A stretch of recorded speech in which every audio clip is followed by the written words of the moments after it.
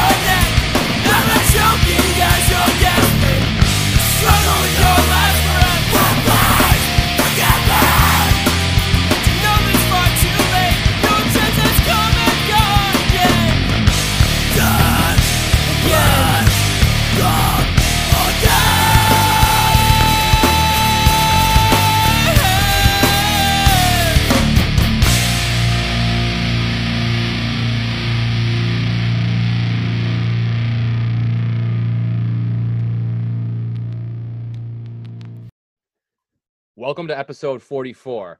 As always, you can find the podcast on the web at enterprisehardcorepodcast.com. Make sure you give us a follow on Instagram at Enterprise Hardcore Podcast. You can always find out about upcoming episodes there. Speaking of upcoming episodes, a few people I got coming up. My buddy Ian Courtney from Detroit, Justin Kern, who played in a lot of good Buffalo bands like Robot Has Werewolf Hand, Paul from the Red Death. We're going to have Chris Ring on again, probably in November. And for episode 50, my buddy Jim and I are going to be doing the top 50 breakdowns, which will obviously be a pretty detailed episode. I want to send a congratulations out to Refined Taste for winning the City Best of Rochester podcast contest. As I said on the last episode, I kind of had a feeling they were going to win. They were obviously the most professional podcast out of the four. You know, I was just happy to be nominated. And I want to say that I was telling people before that if I won, we would be doing some sort of celebration. But because of all the support and just I think Rochester needs it, we're going to have a pretty big celebration in the spring. I got some people I'm working on something pretty cool with right now, so we'll have more information on that real soon. And then the last thing before I bring my guest on is we had a new local band play their first show last week, Only Shallow. My buddies Jared and Matt, who have been on the podcast before, in the band. Now, the show was kind of weird to me because it was like outside behind the bug jar, and I might have been, doing my little pregame before, so I kind of felt like I was at a rave at first. But it was really cool to see, and I definitely recommend checking out Only Shallow if you like good, fast, dirty hardcore. And obviously, knowing Matt from New Ethic, there's a good message to be had with that band. So check them out as more comes out with them. So tonight we're going to be having some fun. We got my old buddy Vincent Gargiulo, who played in some bands in Buffalo, some bands in Rochester, and he's the second person on the podcast from Hornell, New York. So I'm guessing that will come up a little bit in his intro. So I guess with all that being said, how's everything going for you tonight, man? It's good, man. It's an honor to be on this podcast. Thank you so much. Thank you. I've actually been looking forward to this one for a while. Like, I honestly, with all due respect to some other guests, I look forward to talking to people like you, who I knew pretty well for a while there, and I haven't gotten a chance to talk to in a while. Like, for me, sometimes this is more of an excuse just to kind of catch up and like shoot the shit for a couple hours, you know? Good call, man. Yeah, it's been a very long time since we've been in the same room together, and I feel like we have a very interesting history, me and you. Well, yeah, we do. I think I reminded you when I was putting the outline together today, you actually helped me with a website for a little while back in the day. So I totally forgot about that. You're gonna have to like pick my brain and remind me about that because I don't remember any of that, but I believe you. well, you were one of like 3 or 4 people that designed it. So, but we will definitely talk more about that. But as I like to do on the podcast, I like to kind of start from the beginning just to kind of get everybody an idea where everything comes from. So I mentioned Hornell, New York. So let's kind of start there if you don't mind. Hell yeah. So, well, in terms of music, since this is a music podcast, I feel like we should back it up a little bit. I was born and raised in Brooklyn, New York, and in Brooklyn, rap was a really big thing. So I kind of got into music in the rap world, like 90s rap. I had a boombox and I would listen to the radio, and whenever I caught a song that I loved, I'd hit record, as fast as I could, and I'd make myself like a little mixtape. And I remember the song that hit me the most was Don't Trust It by Public Enemy. And Public Enemy was like my jam back then because it was like aggression, great like musical hooks, and also a message. And that kind of became my pillars for everything I did musically from that point forward. It like influenced me so much. So after getting into like hip hop, and I would go to Nobody Beats the Wiz, which was like this local music shop, and buy singles off the wall because that's like all I could afford. But I would look for like my favorite songs, buy all the singles, and that's how I just like started my love of music. And then because I loved like aggressive music, that got me into like slowly got me into metal and hardcore and things like that. So when I moved to from Brooklyn to Hornell, my dad had a weird connection with Hornell, New York. He used to go hunting with his buddy up in Hornell because it was so secluded and so different from the city. And after being up there like a handful of times, they thought, we should get out of Brooklyn because it's just getting too crazy. It's too they were born and raised in Brooklyn, so they were just like sick and tired of it. And I was zoned to go to the very first high school in the United States that had a metal detector. which was South Shore High School, which if anyone's from Brooklyn knows it's like the worst school in the world. So they're like, before this kid goes to high school and goes down like the wrong path, like let's get him out. So they decided, why don't we move to Hornell, New York? We're like vaguely familiar with it. Our best friends live up there. And that's how I ended up in the Western New York area at all.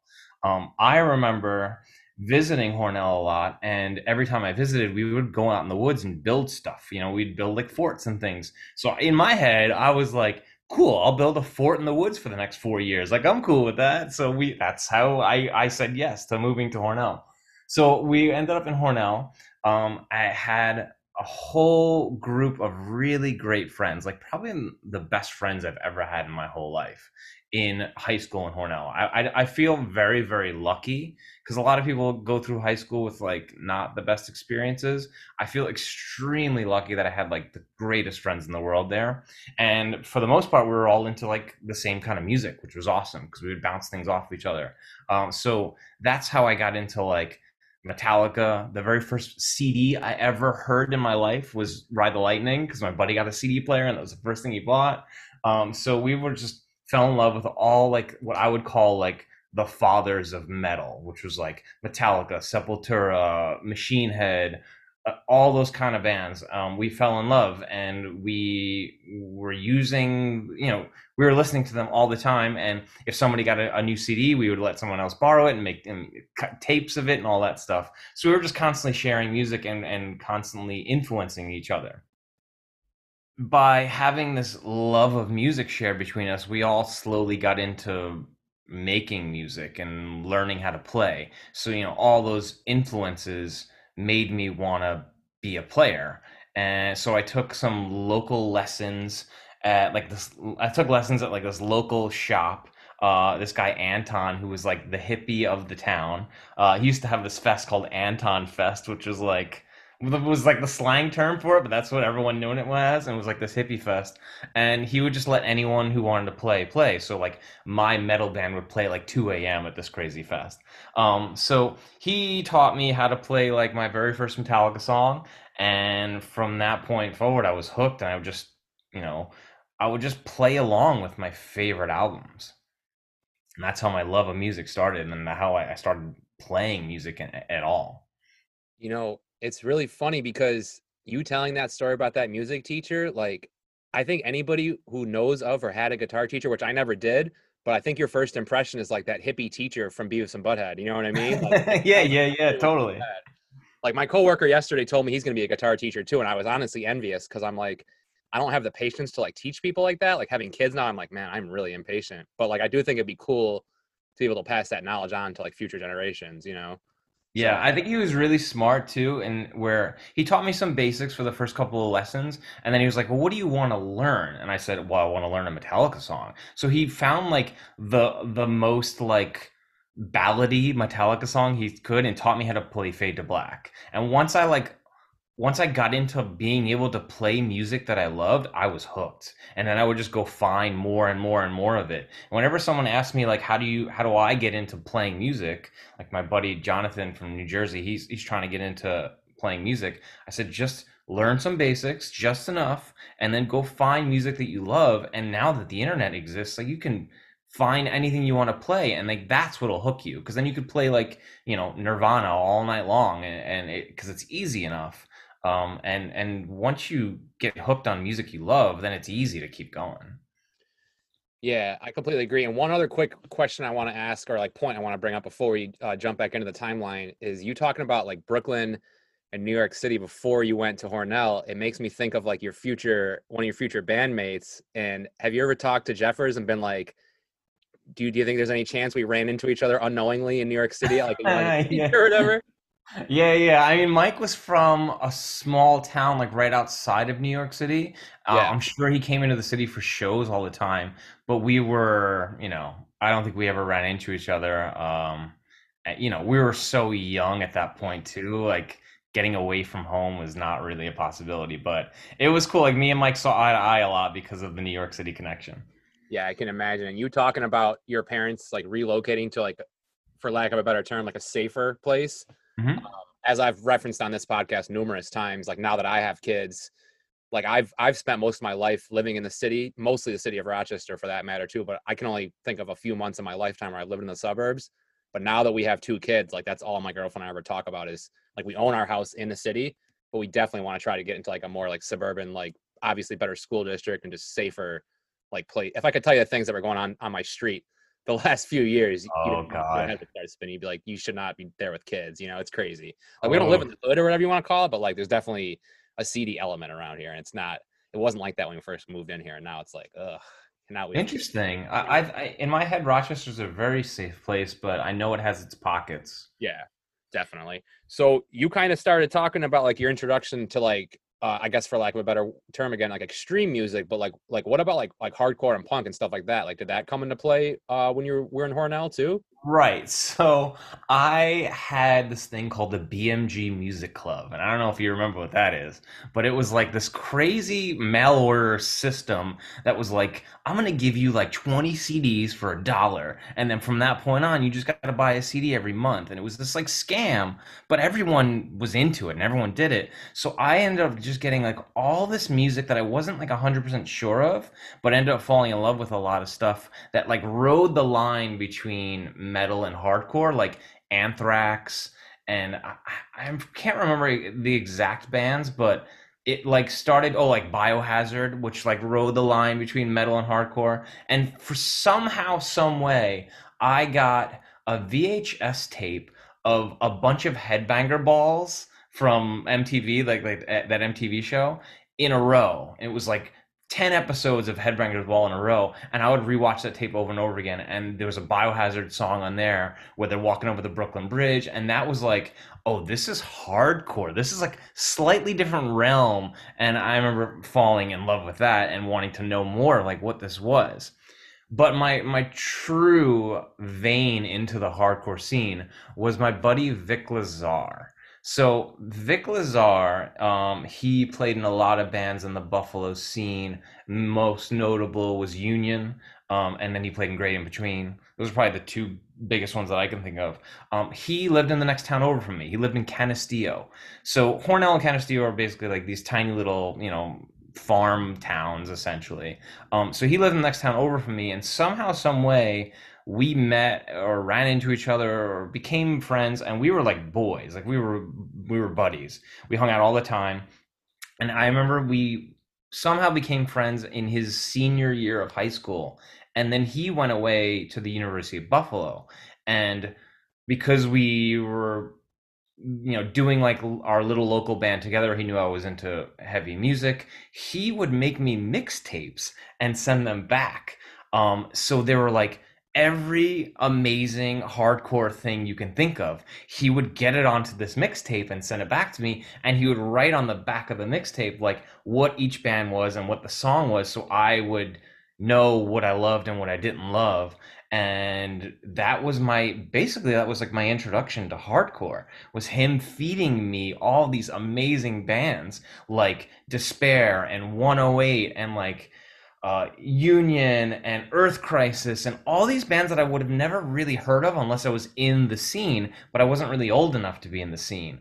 But that was such a huge influence on me. And I don't think he realizes how big of a deal that was and how simple of a gesture that is, but what a difference it made on like the outcome of my life. It basically swayed me to go to the University of Buffalo because I wanted to be part of this hardcore scene. It swayed me to start playing more like chunky music, more hardcore-esque music. It made me want to start a band as soon as I got to school. Like all that music just drove me to hardcore. There's there's a ton of like follow-ups there. I'll probably forget some of them, obviously, but you had mentioned in your notes that you played in a band in high school, or a band that you had written music in high school at Vic Lazar. So I imagined that he must be from Yeah. your area and didn't really realize that. So that's Yes. That he lived in the next town over, so we started a band together called Tightrope Walker. And he was very influenced by like what we called indie rock at that point, or emo. So bands like Texas is the Reason, Quicksand, Sunny Day Real Estate. We were into all that stuff, and he really played guitar like that. And me being a young guitar player, I learned a lot of I learned a lot of how I played guitar from him. So our band sounded like those bands. It sounded like Texas Reason and Quicksand and all that. So we, me, Vic, and our other buddies had this awesome outlet to be creative with whenever he was around. He would go off to college and come back, and we would like basically make albums in my basement, play like local shows here and there. And it was just such a cool experience and such a positive musical experience.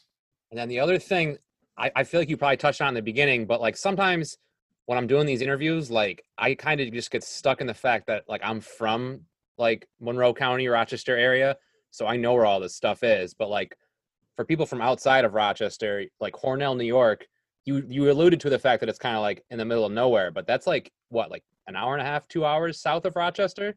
Right. So for the viewers who don't know, or for the listeners who don't know, Hornell is 1 hour south of Rochester. So it's kind of in the middle of nowhere-ish, but very easy to get to the major cities that are part of Western New York. So it's 2 hours to Buffalo, 1 hour to Rochester, 2 hours to Syracuse. So being from a small town and being in love with this music, it was pretty easy-ish to get out and see it and then come back home.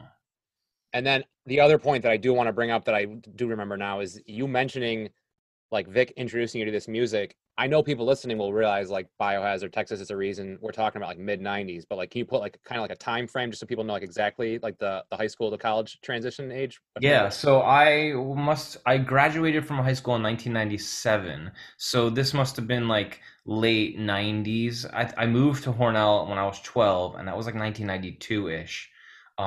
But I already was like I moved up there with like And Justice for All cassette tape in my backpack. So I was already like well into music at that point. Um, but that was that whole era of time, to me, like golden years Yeah. of like hardcore and metal.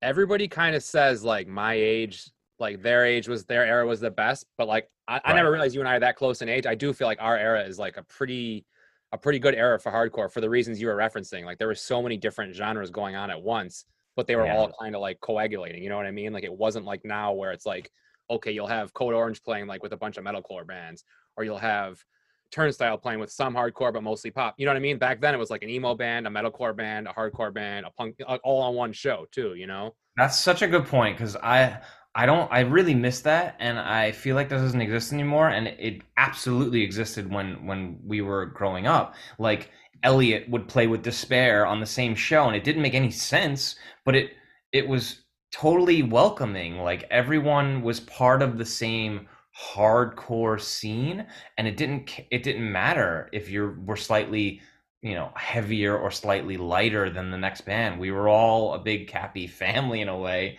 and it was totally acceptable for all those bands to play in the same bill. And we're gonna talk about Furnace Fest later, and Furnace Fest kind of like rekindled that. Yeah. And they made a point. A lot of bands made a point to say that at Furnace Fest, where they were like, "This is what it used to be like." Yeah. A random indie rock band and a heavy band on the same show, and it was totally cool and totally normal, and no one ever questioned it.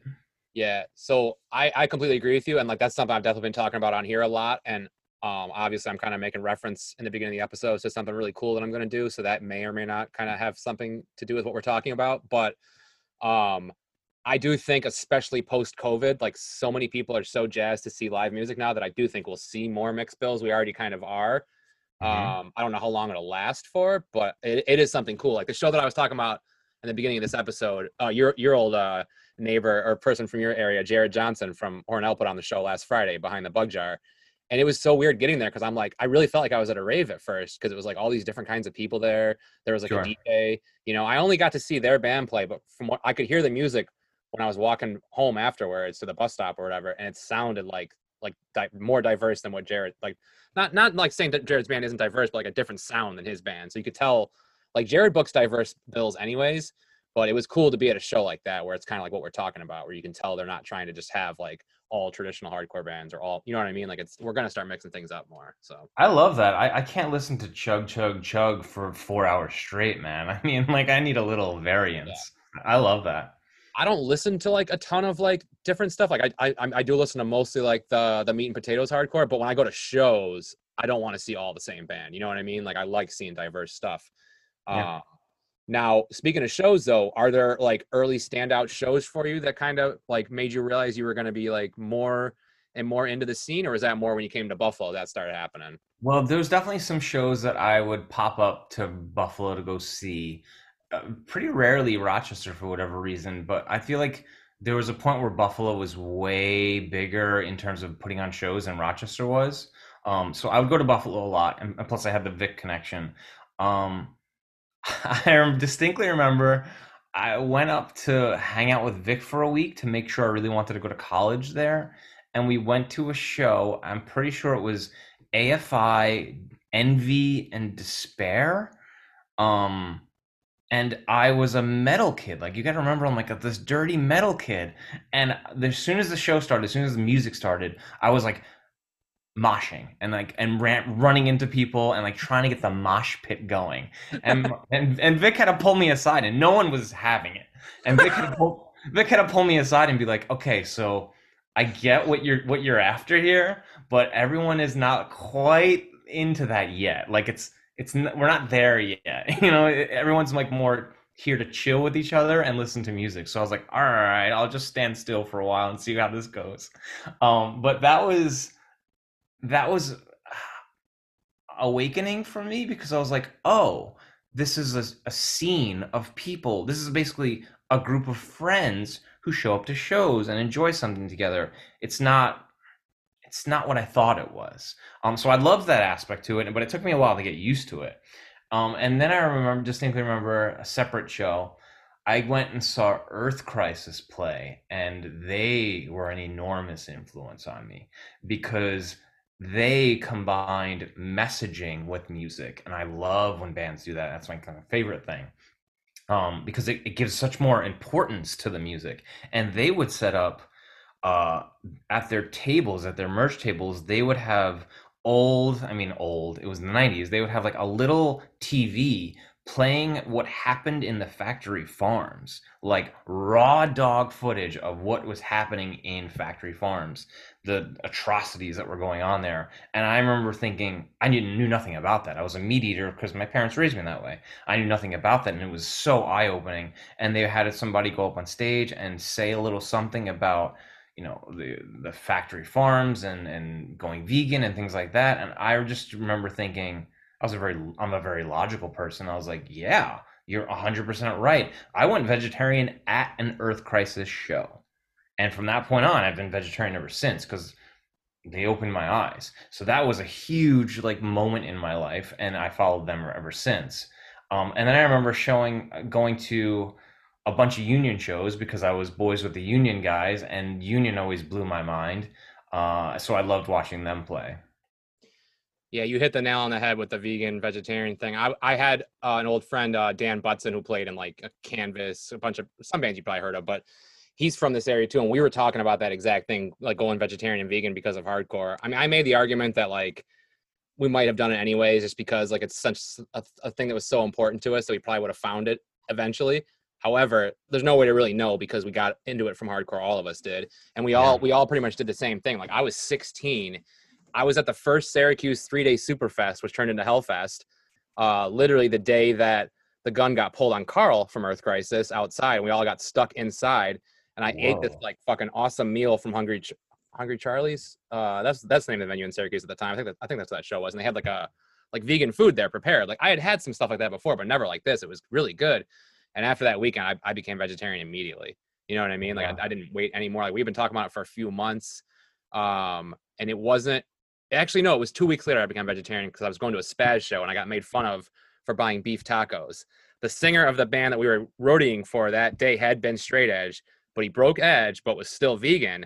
And he sees me eating the beef tacos and he's like, man, you won't put this in your body? Like pointing to his 40. And then he points to the beef and he's like, but you'll put that in your body? And I was like, man, between that and the Syracuse shit, I'm like, yo, that makes perfect sense. And like, I've been vegetarian. I don't know if you still are, but I've been vegetarian for like 24 years now and vegan for like 12, you know? Still going. And that's, I really hope that Earth Crisis understands the amount of people the amount of lives that they've changed. yeah. I don't know if they fully understand it or not, but I remember, I feel like it was Dead to the World I can't remember who. It must have been Death to the World. I remember playing a show with Earth Crisis. It was like Dead to the World, Sick of It All, and Earth Crisis. And I sat down with Carl behind the scenes, behind backstage, and I told him that point blank. I'm like, dude, your band changed my life, fully changed my life, changed the way I think about things. I mean, such a big deal. And they're one of those bands that I wasn't huge into back then, but I obviously respected what they were doing because what you're saying, like I can't think of any band from the '90s that like had that big of an influence on people, like you're saying. You know what I mean? And one thing that I think it was on Hoya from Madball's podcast where he was, or maybe it was Jamie Josta. It was one of those two people interviewed him a couple years ago, and they were like, you guys couldn't have like maybe invested it or started like an almond milk company like 20 years ago. Like I know, right? it's cool that they have like such an influence on people, but I don't think and I don't think they care. That's not the reason why they did it, but I don't know how much they've financially gained from it. Whereas places like Silk or whoever owns that company and all these other companies Sure, have made billions. sure, sure. I mean, it's cool that they're one of the most influential hardcore bands of all time, though. You can't argue that at all. You know. Mhm. So now at this point, like you said, you ended up going to school in Buffalo and obviously got more involved in their community. I know you ended up playing in Dead of the World. Like, kind of take me back to how that all transpired. Yeah, yeah. So once I moved to Buffalo and started going to school there, I really wanted to get into playing in a band. I really wanted to get into being a part of the hardcore scene for real, for real. So somehow, some way, I think I knew Rob from Union because he was, Rob and Mike from Union. So I was already friendly with those guys, and somehow, some way, I don't remember how it came to be, but we started Dead to the World together, and it must have been us three at first, because I don't remember. Oh no, it was this guy Justin Schubring as well. So it was us four at first, and I don't think we had a singer quite yet, but we started a hardcore band called Dead to the World, and we must have been writing songs together or something like that in the basement of Discovery Records, which still exists, which blows my mind. Well, not Discovery Records, but the basement of Discovery Records still exists. The dungeon. So we were playing down there, and we kind of knew like what we wanted to do with the band. A lot of the riffs came from like me and Rob's brain, and it was just so much fun being able to finally like put the wheels to the road and like do it, and like be in a band that I was gonna play hardcore shows and stuff like that. Because previous to that, I was playing in my basement or playing in a barn, to some friends at a party. So it was amazing to be able to finally be in a real band. And somehow, some way, these kids from Michigan moved to Buffalo, and we befriended them. Mike is always, talent scouting essentially. So he made friends with those guys, and one of them became our singer. And we went and did a demo at uh, what's the place in Lockport? Is that Watchmen, or you went Yeah, to a different? Watchmen. Yeah, Watchmen. We did it at Watchmen, which was like became our place. And I distinctly remember, because we're like 19 years old or something like that. I distinctly remember when it came time to do vocals, Kyle running around the room doing his vocals, and Doug White being like, "What is this kid?" Like he was just a maniac in the room because he didn't understand like this is recording, or like maybe he just didn't give a shit. Like he was just so into it. He was all over the room recording his vocals, and it turned out awesome. It was like the best thing we ever did. And I distinctly remember Doug White being like, "Yo, this kid is nuts, but this is awesome." So yeah, so we did Death to the World for quite a while. I remember doing it through most of my college career, and it got pretty big, or I don't know if big is the right word, but it got really important to us, and we kept doing it and kept doing it and kept doing it. Eventually got picked up by Jamie Haybreed, and he had his label at his time called Stillborn Records, and put us on his label, and then started booking us crazy shows. I mean, like the dude would. Number one, Jamie Haybreed is like the godfather of Connecticut, or the godfather of hardcore, and he could pull any string he wanted. So he would put us on the craziest bills possible, and because he's trying to push his band, and he believed in us. So we got like the worst tour van we could possibly find and started traveling to Connecticut every weekend and playing these insane bills that Jamie would put us on. We played with Hatebreed too many times that I can count. And I feel very, very blessed and lucky to have been at that moment at that time, because that was like the golden age of Hatebreed, in my personal opinion. It was like Death of Desire just came out. Those shows were nuts. People went crazy, and we're like front row seats for the whole thing. So Anybody, I'm sorry, anybody who is like younger than us and might have gotten into hardcore like even 5 years later, like early 2000s, mid 2000s, might not really realize what we're talking about. Might just think of Hatebreed as this like kind of fringe, like hardcore metal band where like the kids we were talking about earlier will kind of do like the push pit stuff or whatever. sure.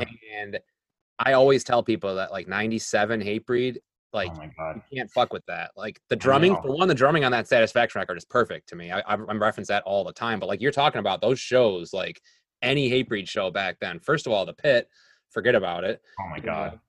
But like all the bands they would play with and bring out, like you were referencing too, it was just that was like serious hardcore for me in '97. You know? Hell yeah. First off, they're like perfectly written songs. Like every song on Death Desire is a perfectly written song. Jamie has just like this amazing ability to. What I think he does is he takes like the pop punk structure and applies heaviness to it, so it comes out being this like perfect written song and this perfectly structured song. But every song is catchy and amazing and heavy as hell, and everyone wants to like punch each other to it somehow. It's perfect, and we got to see it front row seats every time, and it was awesome. So Yeah. being like Jamie's guy was very interesting because number one, we got on these crazy bills. I remember this bill was Caven, Shai Hulud, Dead to the World, and Hatebreed in that order. I was like, what? What is this? And everyone in the audience was like, who is this band? But it happened. I was there. So we got on Crazy Bills, and we got a lot of just opportunities that we would have never gotten otherwise. So by having all these opportunities, we were constantly on the road, constantly touring.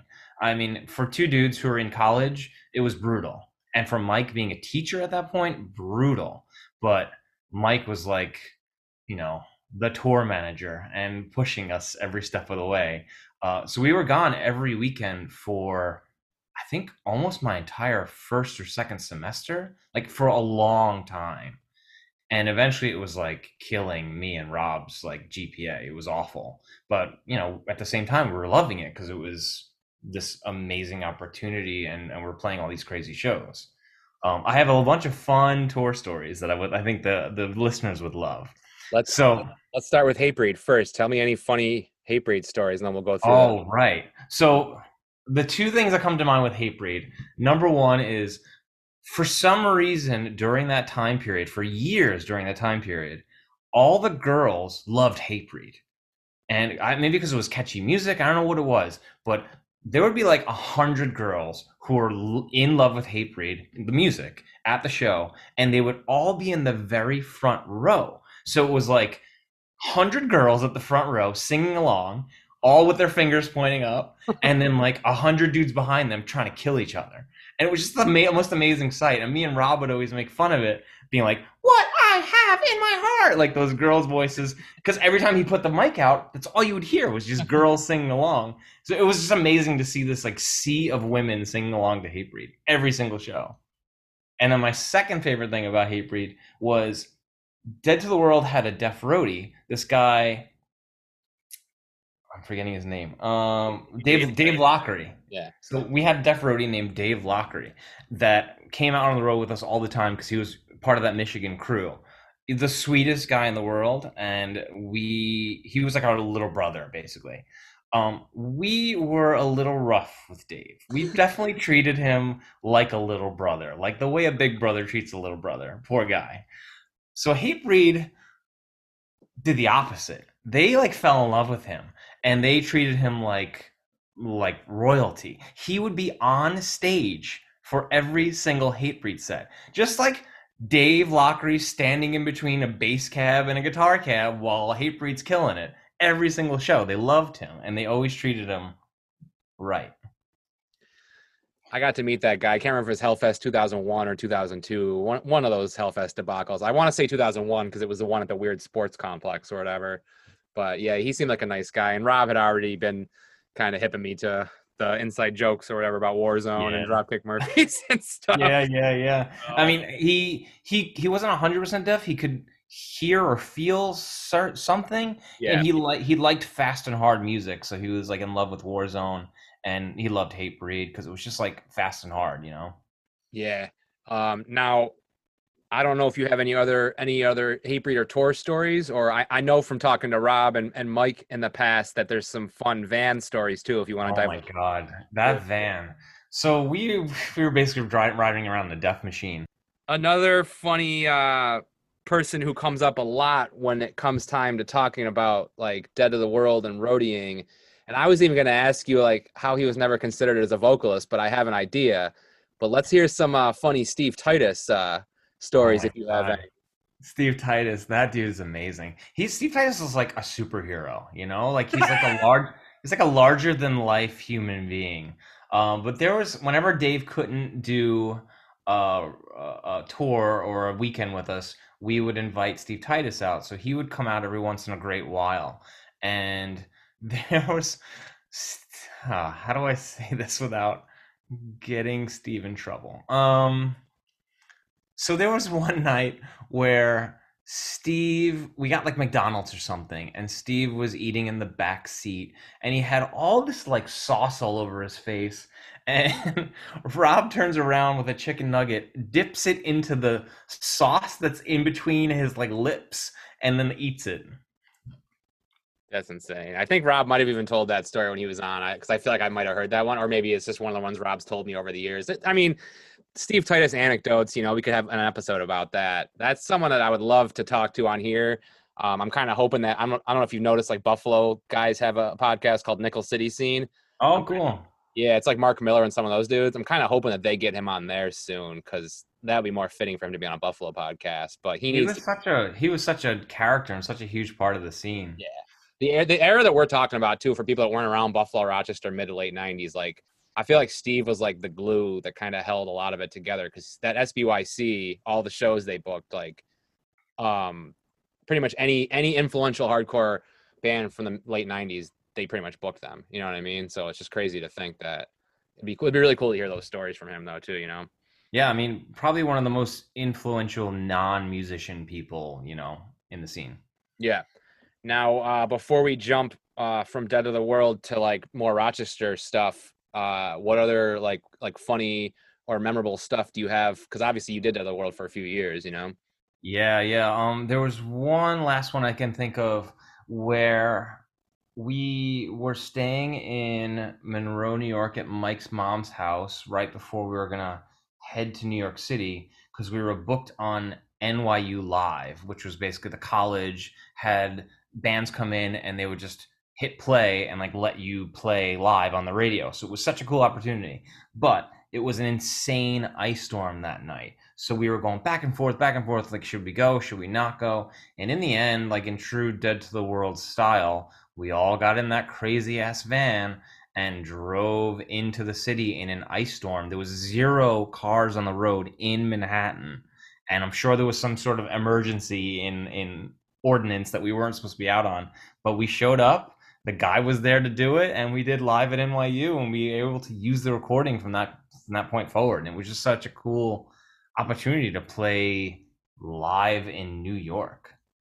Yeah, and live on the radio in New York's got to be really cool too, especially like you and Jeffers having ties to New York. It was wild. It was really cool. Yeah. So now the era we're going to be talking about next is more like what I'm familiar with you. Like I had seen you guys in Dead of the World, but I didn't really know any of you guys personally until like the early 2000s. So if I remember correctly, did you move to Rochester for graduate school or? Yes. Yeah, exactly. So the University of Buffalo, you got to remember that time period that this was. 1997 was basically the first time any person got a home computer. Like a home computer was like this new thing.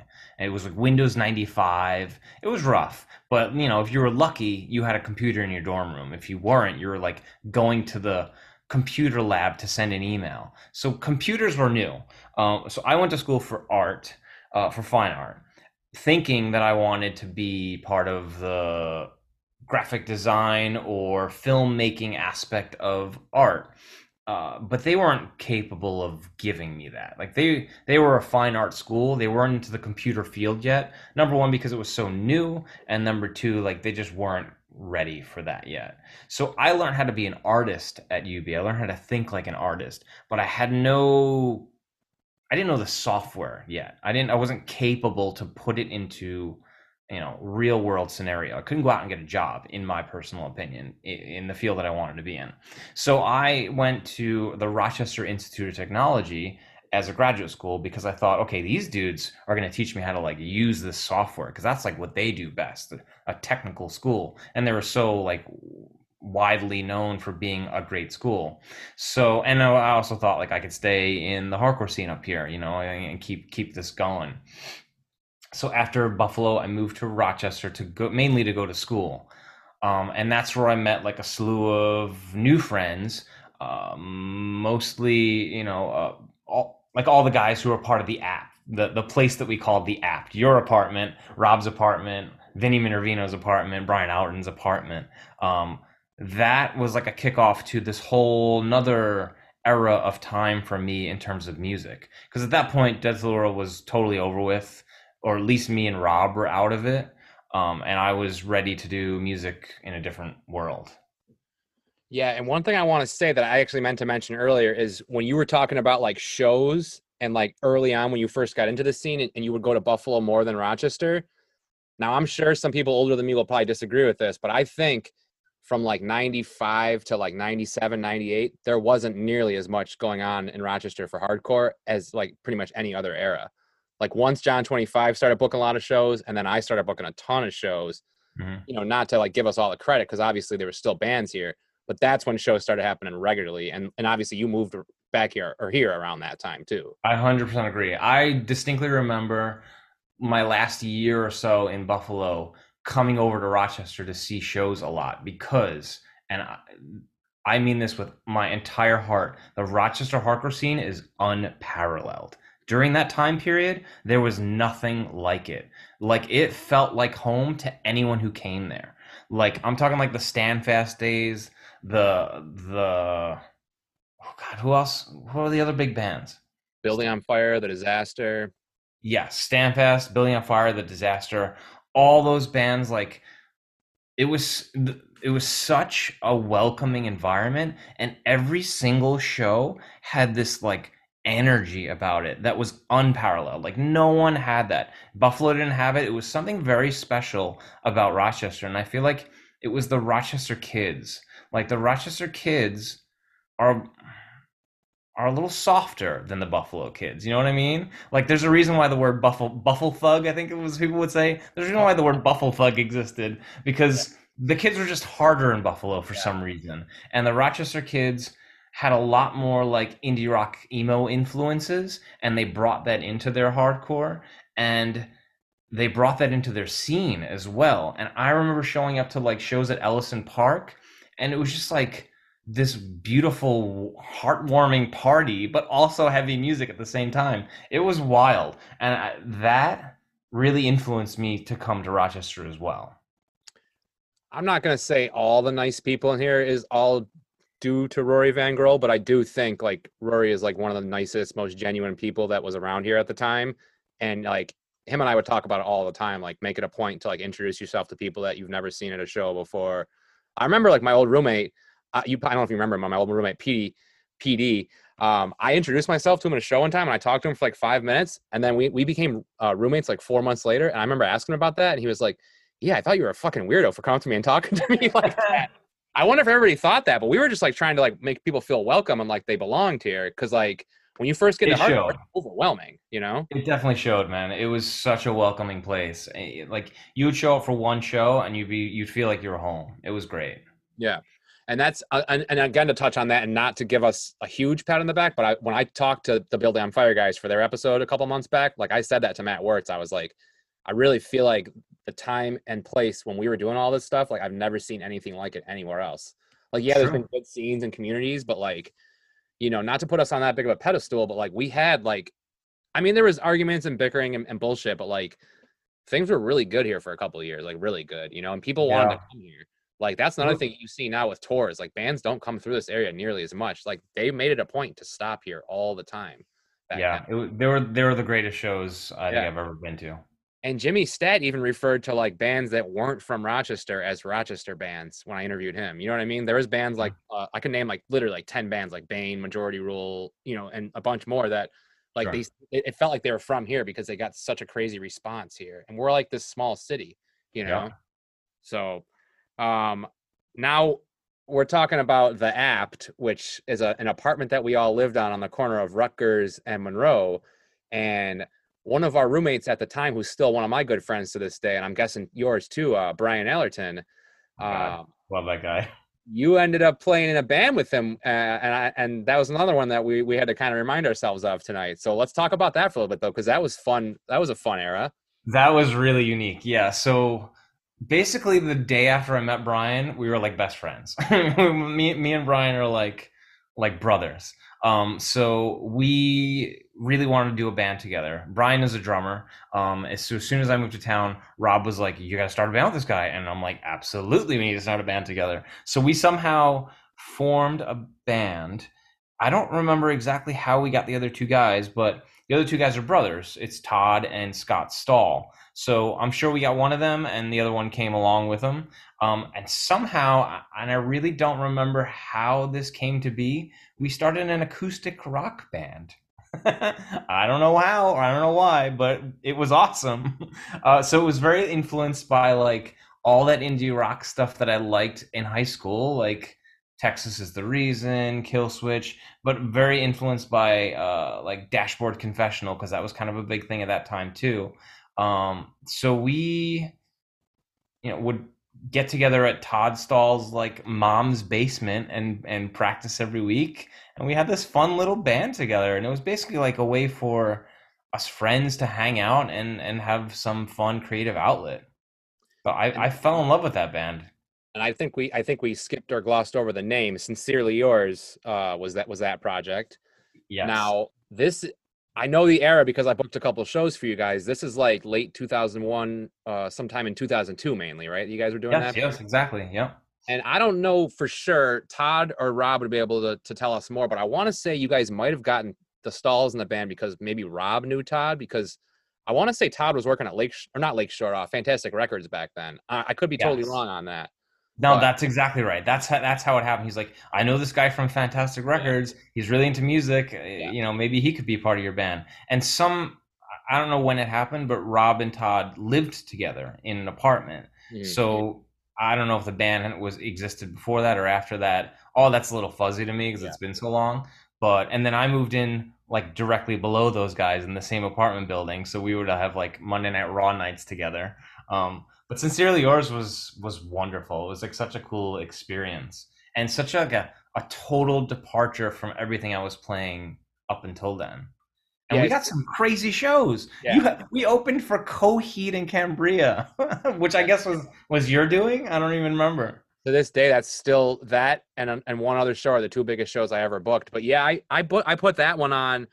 That was the Penny Arcade. You guys, them, Arm's Length. I think Delta Yeah. Force 23 is probably on the bill too. That seems like that would have been a Yep. lineup. That sounds exactly right. But just one of those like time and place, like special moments, like that. I mean, I could tell the whole story about that show. I will on another podcast when Dustin's on here because there was like a lot going on at that time, obviously. What a beautiful moment that was. And that was like when that first Coheed album came out and everyone was in love with it and playing it all the time. And I got to play with this crazy band. I remember thinking like, is Coheed backstage like thinking, is there an acoustic rock band playing right now? What the hell's going on? I've referenced this quite a few times on here, but I love telling this story. I still remember the owner of the Penny Arcade, Joe. I don't know what his last name was, but he was more of like a hard rock, like butt rock type dude or whatever. And he even had like a guitar and a practice amp in the office. And he never liked any of the bands we booked. Like he would always ask me to bring Sick of It all the time because he knew they would draw, but he never Mm. wanted to see any of the bands that I booked. However, at that Coheed and Cambria show, his eyes were like to the floor basically. Like, and I go up to him like, everything okay, man? He's like, dude, the lead singer sounds just like the singer from Rush. This band's awesome. Yeah. And he was like so stoked. And like people who have went to the pancake will hear the voice that I'm doing. Like his voice was that high pitched like all the time. But when he talked to me that night, it was even more high pitched because he was so stoked. And obviously after that Coheed show, it was like anytime he talked to me, dude, can we bring those guys back? Can we bring them back? And I'm like, dude, they wouldn't even fit in the Penny Arcade now. Yeah, they're so much bigger now. They got big so fast, and rightfully so. That band is brilliant.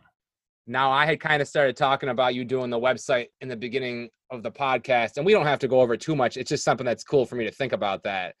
And throughout all this stuff and preparing for this interview, I was like, oh, you know, in addition to the fact that you and I like rode to a couple shows together, like Shai Hulud or whatever, like you also were designing my website for a little while, which I think I might have had 2 people design it before you, but then either Rob said something or you might have even said it yourself. But I will say, like, before you did it, and this goes back to you talking about like learning how to be an artist before a designer, you were the first person to do my website that actually was like an artist and actually like looking at it artistically. And I don't have like the designs that you had still saved because I'm not like the most sentimental person when it comes to that stuff. Sometimes I wish I was, so I could show you now and you could look at it and be like, oh shit, you know. But I do remember at the time I only ended up having one other person design it after you, and up until that point I was like, man, you know, I think your schedule was just like busy. You were going to school and stuff, you know, but Sure. it was cool. So I guess my question is like, is this around the time like 2002-ish where you started doing more stuff like that, or? Yeah. I mean, so first off, thank you for the kind words. I was definitely really into web design because I thought it was fascinating that you could make something and put it up and everyone in the world could see it. Like that blew my mind. Like this little design that I made, someone in Japan could be looking at it right now. So I was intrigued by that.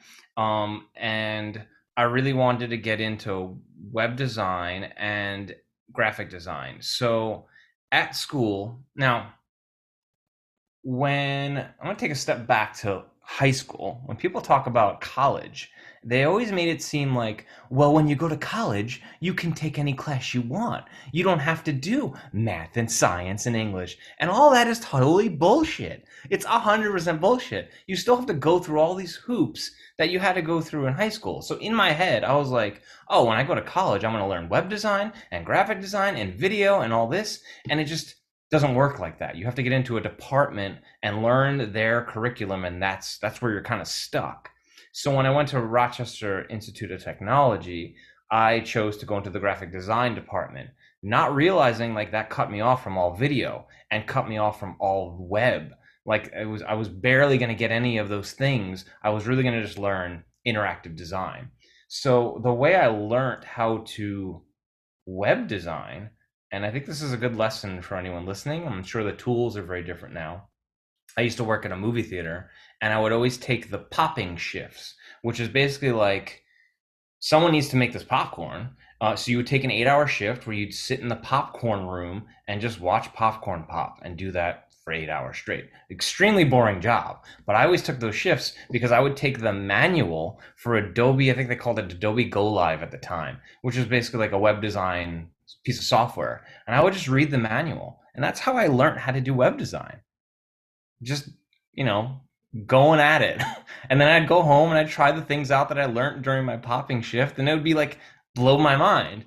And because I was learning on my own, once I got like a teacher to teach me, I'd be like, oh wow, that's how you do that? Or oh wow, like I was doing that all wrong the whole way, but I understood the concept of it, and I was already had my hands dirty. So it was like, oh, I just got to fix a couple like bad habits, and I'm like way farther than I would be if I didn't put the effort in. So that's how I learned web design, and just doing, you know, free things for friends also helped out too, because it got me like some real world experience. And cut to 2021, I'm still doing web design for clients. You know, I'm picturing though, as somebody who more have my career as like a restaurant manager, I'm picturing like a busy Friday night and I'm prepping for like fucking Home Alone 2 coming out or something, you know, and I'm like, yo, we need like 40 bags of popcorn, stock this shit up right now. Where's Gargiulo? Where's the fucking popcorn? And we go back there and it's like overflowing. It's all burnt. And you're sitting in the corner reading this manual like, hey, I figured out how to do this thing on Adobe Live today. It's like a cartoon. Things are on fire. Nah, It's man. like a I crappy was good at making popcorn too. No, Oh shit. there's a lot of fun things about movie theaters that I learned working at one. They have popcorn pop for the entire week. There's no way that on Saturday night rolls around, they're making popcorn for you. It's there's huge bags like waiting in the back. That's insane. Yeah. Um, so I guess, well, do you have anything else you want to talk about? I mean, we'll get more into design later, I feel like, because it's kind of like you said, it's Yeah, like a different yeah. thing. There's more with that to talk about.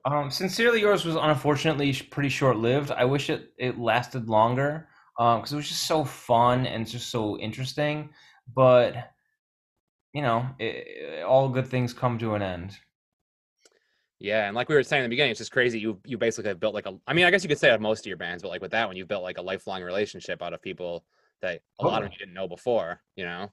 Yeah, I mean, I think that's the most positive thing that can come out of making music in the hardcore scene is you eventually get like these lifelong friends that I still talk to Brian all the time. I see him all the time. Still talk to Todd. Still talk to Rob. Like they're my friends for life. So yeah, but the next band that I was telling you beforehand, and I really do feel like this. I feel like Taken by the Burning is probably one of the more underrated Rochester bands. Like I think there was a lot of bands around that era that came out just a couple years too early. But I Mhm. also think, with all due respect to our local scene, like if you weren't from Fairport, I feel like you might not have gotten as much recognition as some of the Fairport bands.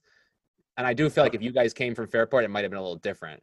But Agreed. Yeah, Fairport was like your key to success because you instantly had a following if you were from there. yeah, and it's not nothing against those kids because obviously there were some really good bands that came from that scene. But it's something I noticed, you know.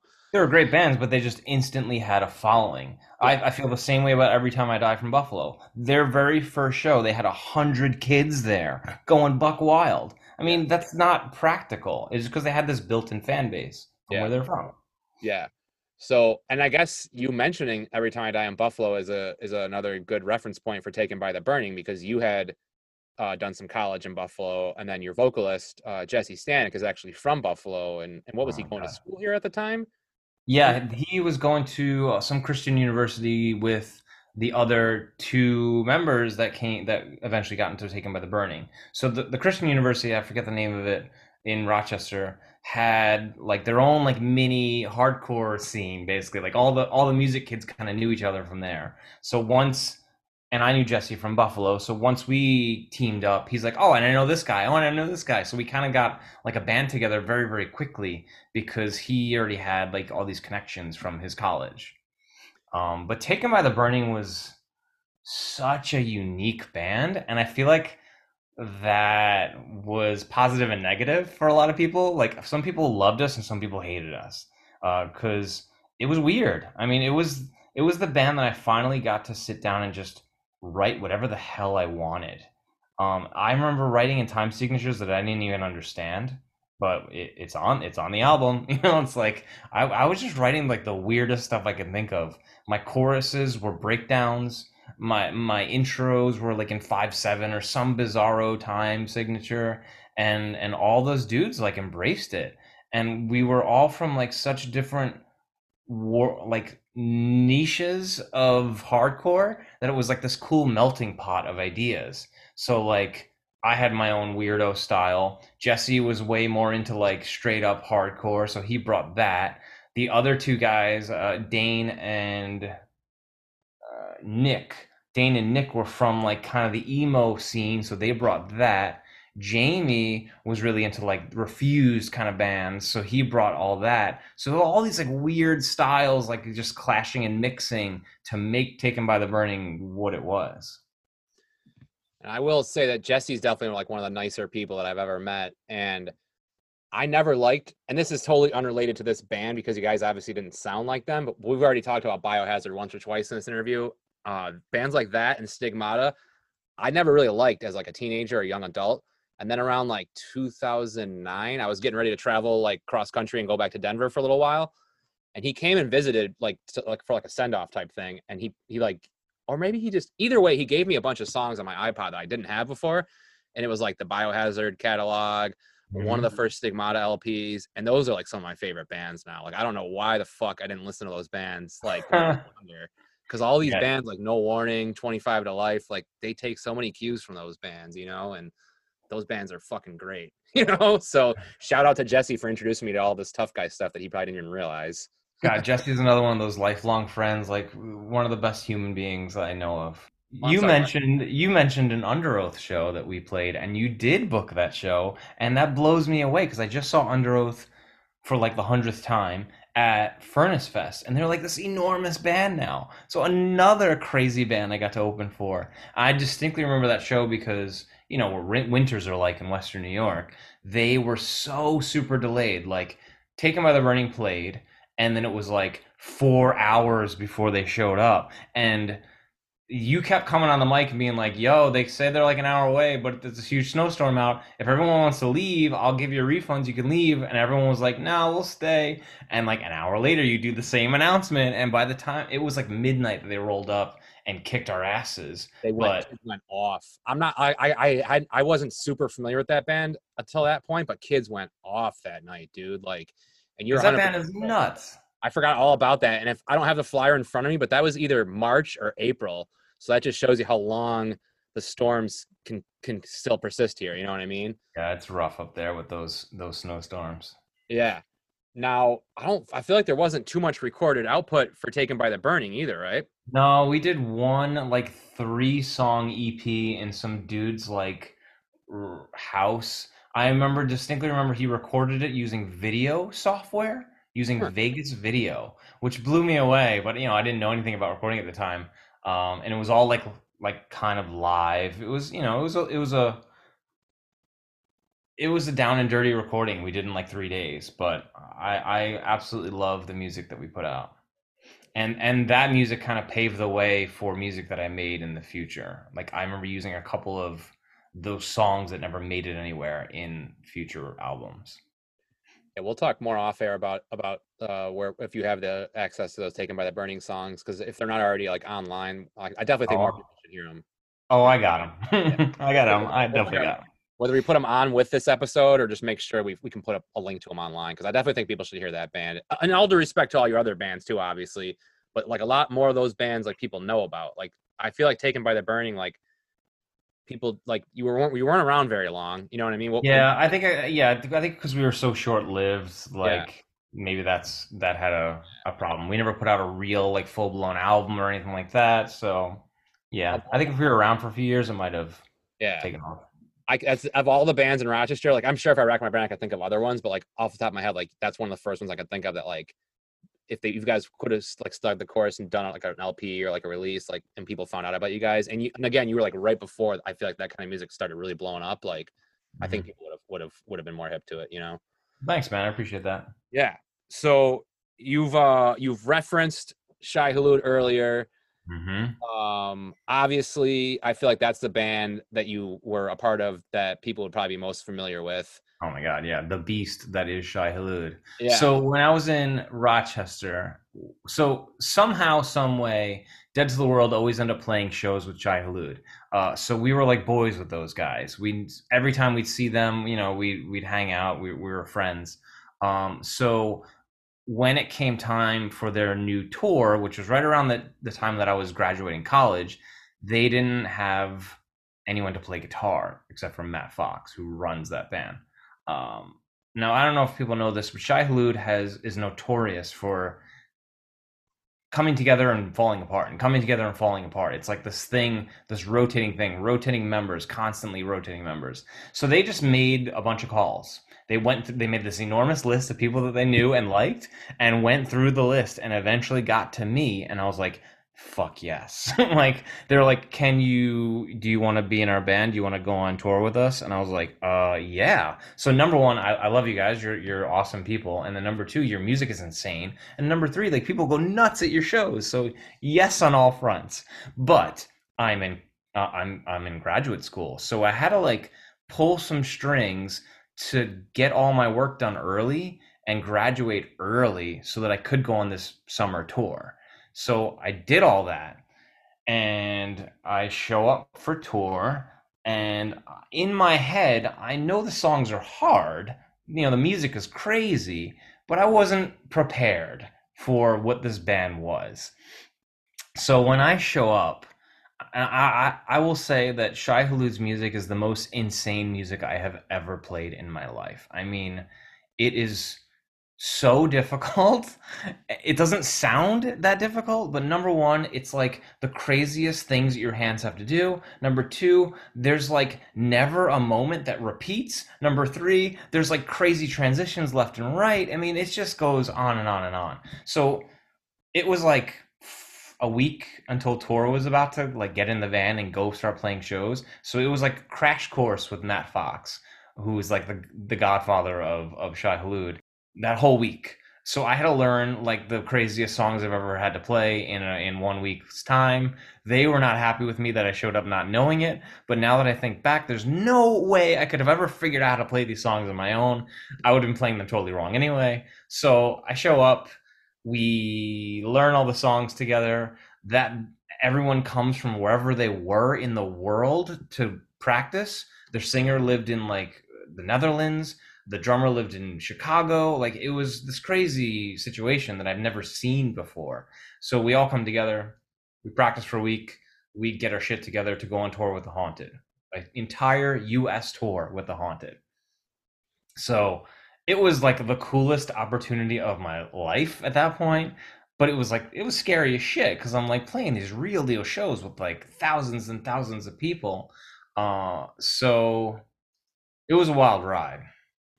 Did you get a chance? I've talked on here whenever I interview people like Scott Vogel or anybody who's been to Europe. Like, did you get a chance to do the European festival circuit with Shai Hulud at all? No, so that never happened. Basically, we did an entire US tour with the Haunted, and then we did Hellfest in Syracuse, which I want to talk about in a little bit because that was golden. Yeah. Tell me the tour. Tell me a little bit more about the tour at the Haunted first, though. Right. So playing with the Haunted was amazing. At that point, I only knew like a little bit about them. And it was the Haunted, Cataclysm, which was like this death metal band, Bleeding Through, which became a lot bigger after that tour, but they're kind of like a straight up hardcore metalcore kind of band. And I forget who else played the tour, but we were basically direct support for Shai Hulud for the Haunted the entire time. And it was a wild experience for so many reasons. Number one, I got to see all these cities that I would never have been able to see any other way. Like literally, I would have never been to, Minneapolis, Minnesota on my own. It's just been possible as like a poor college kid. So I got to see the entire US, which was amazing. Number two, I got to play these insane shows that I would have never gotten to play with any other band. Number three, like kids go buck wild at Shai Hulud shows. We played Florida, which is where they're from. I lost count of the amount of kids who would fly past me and jump off the stage. It was just crazy sauce every single show. So it was just wild to play that. And then number four, I got like a crash course in how to be a professional musician from the Haunted, because they're on a whole different level. Like their tone, their sound, the way they play, everything about them is just like this whole other level. I was used to like hardcore kids being crazy and jumping around and like being a little sloppy. They were like so on point every single show. And so it was wild to see that. It was like such an eye-opening experience.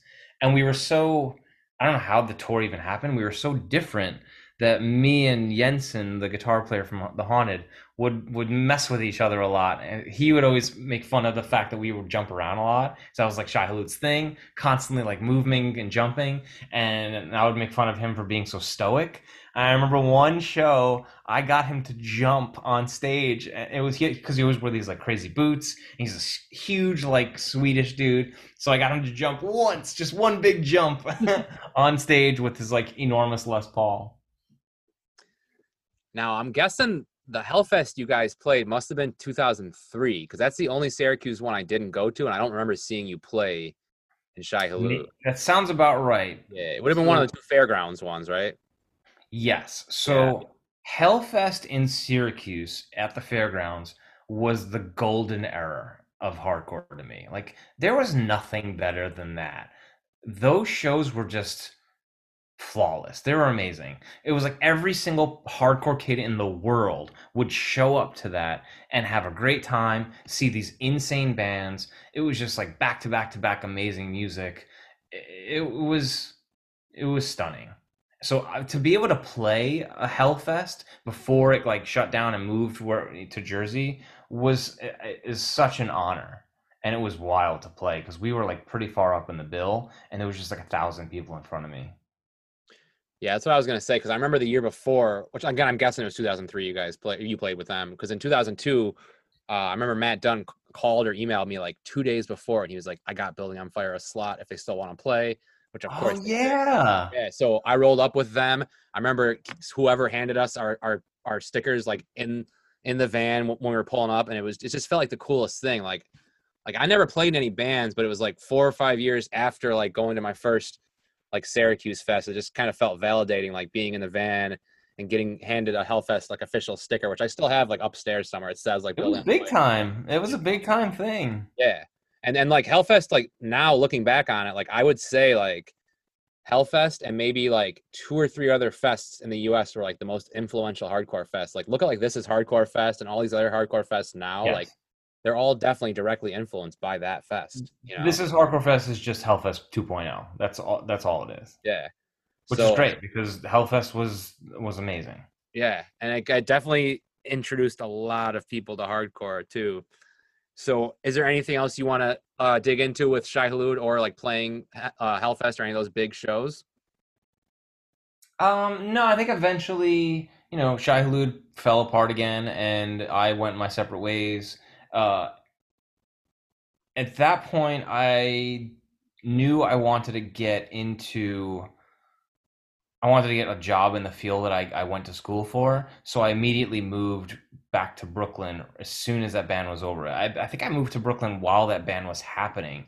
So I already had like a place set up. I was already there. So once that band ended, I was like, okay, here comes the job hunt. Now, that's what I was going to ask you actually. You're kind of leading into it.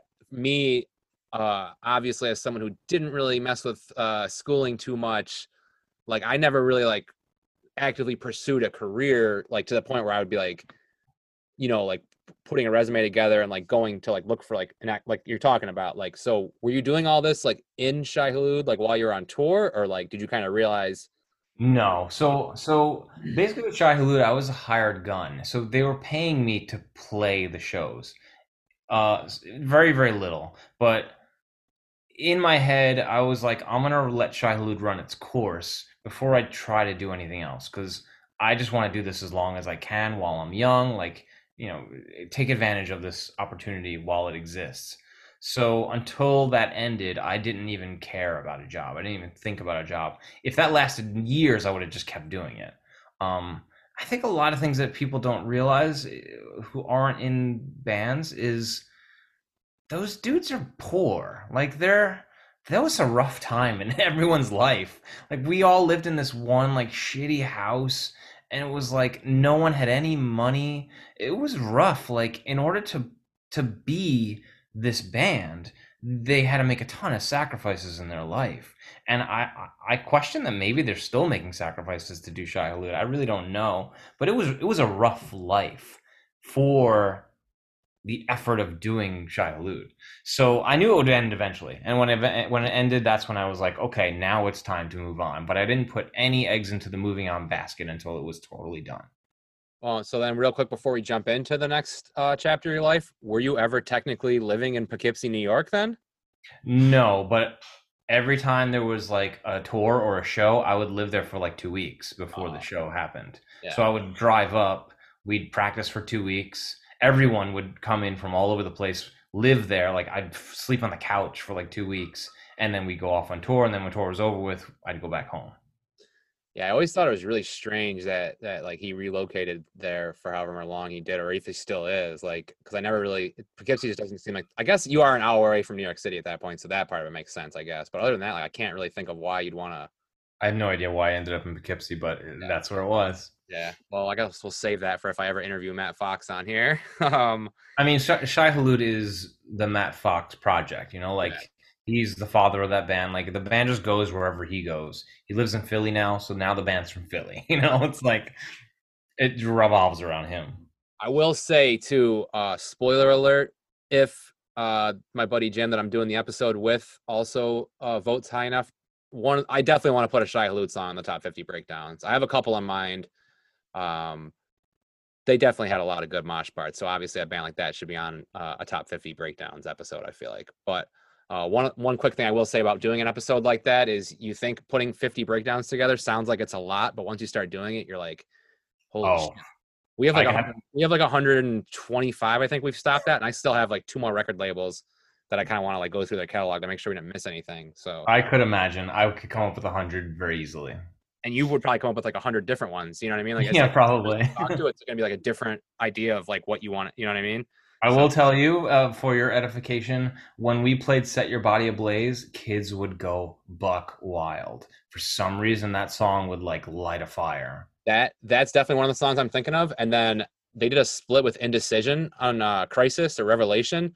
The first song on there, I forget what it's called, but that's got a fucking hard breakdown too. So that's the one that I was thinking of. But Set Your Body Ablaze, when they played that here and Hellfest 2002, it was one of the Hmm. best. And that's what I was gonna say too. When they played here the first time, like kids went crazy.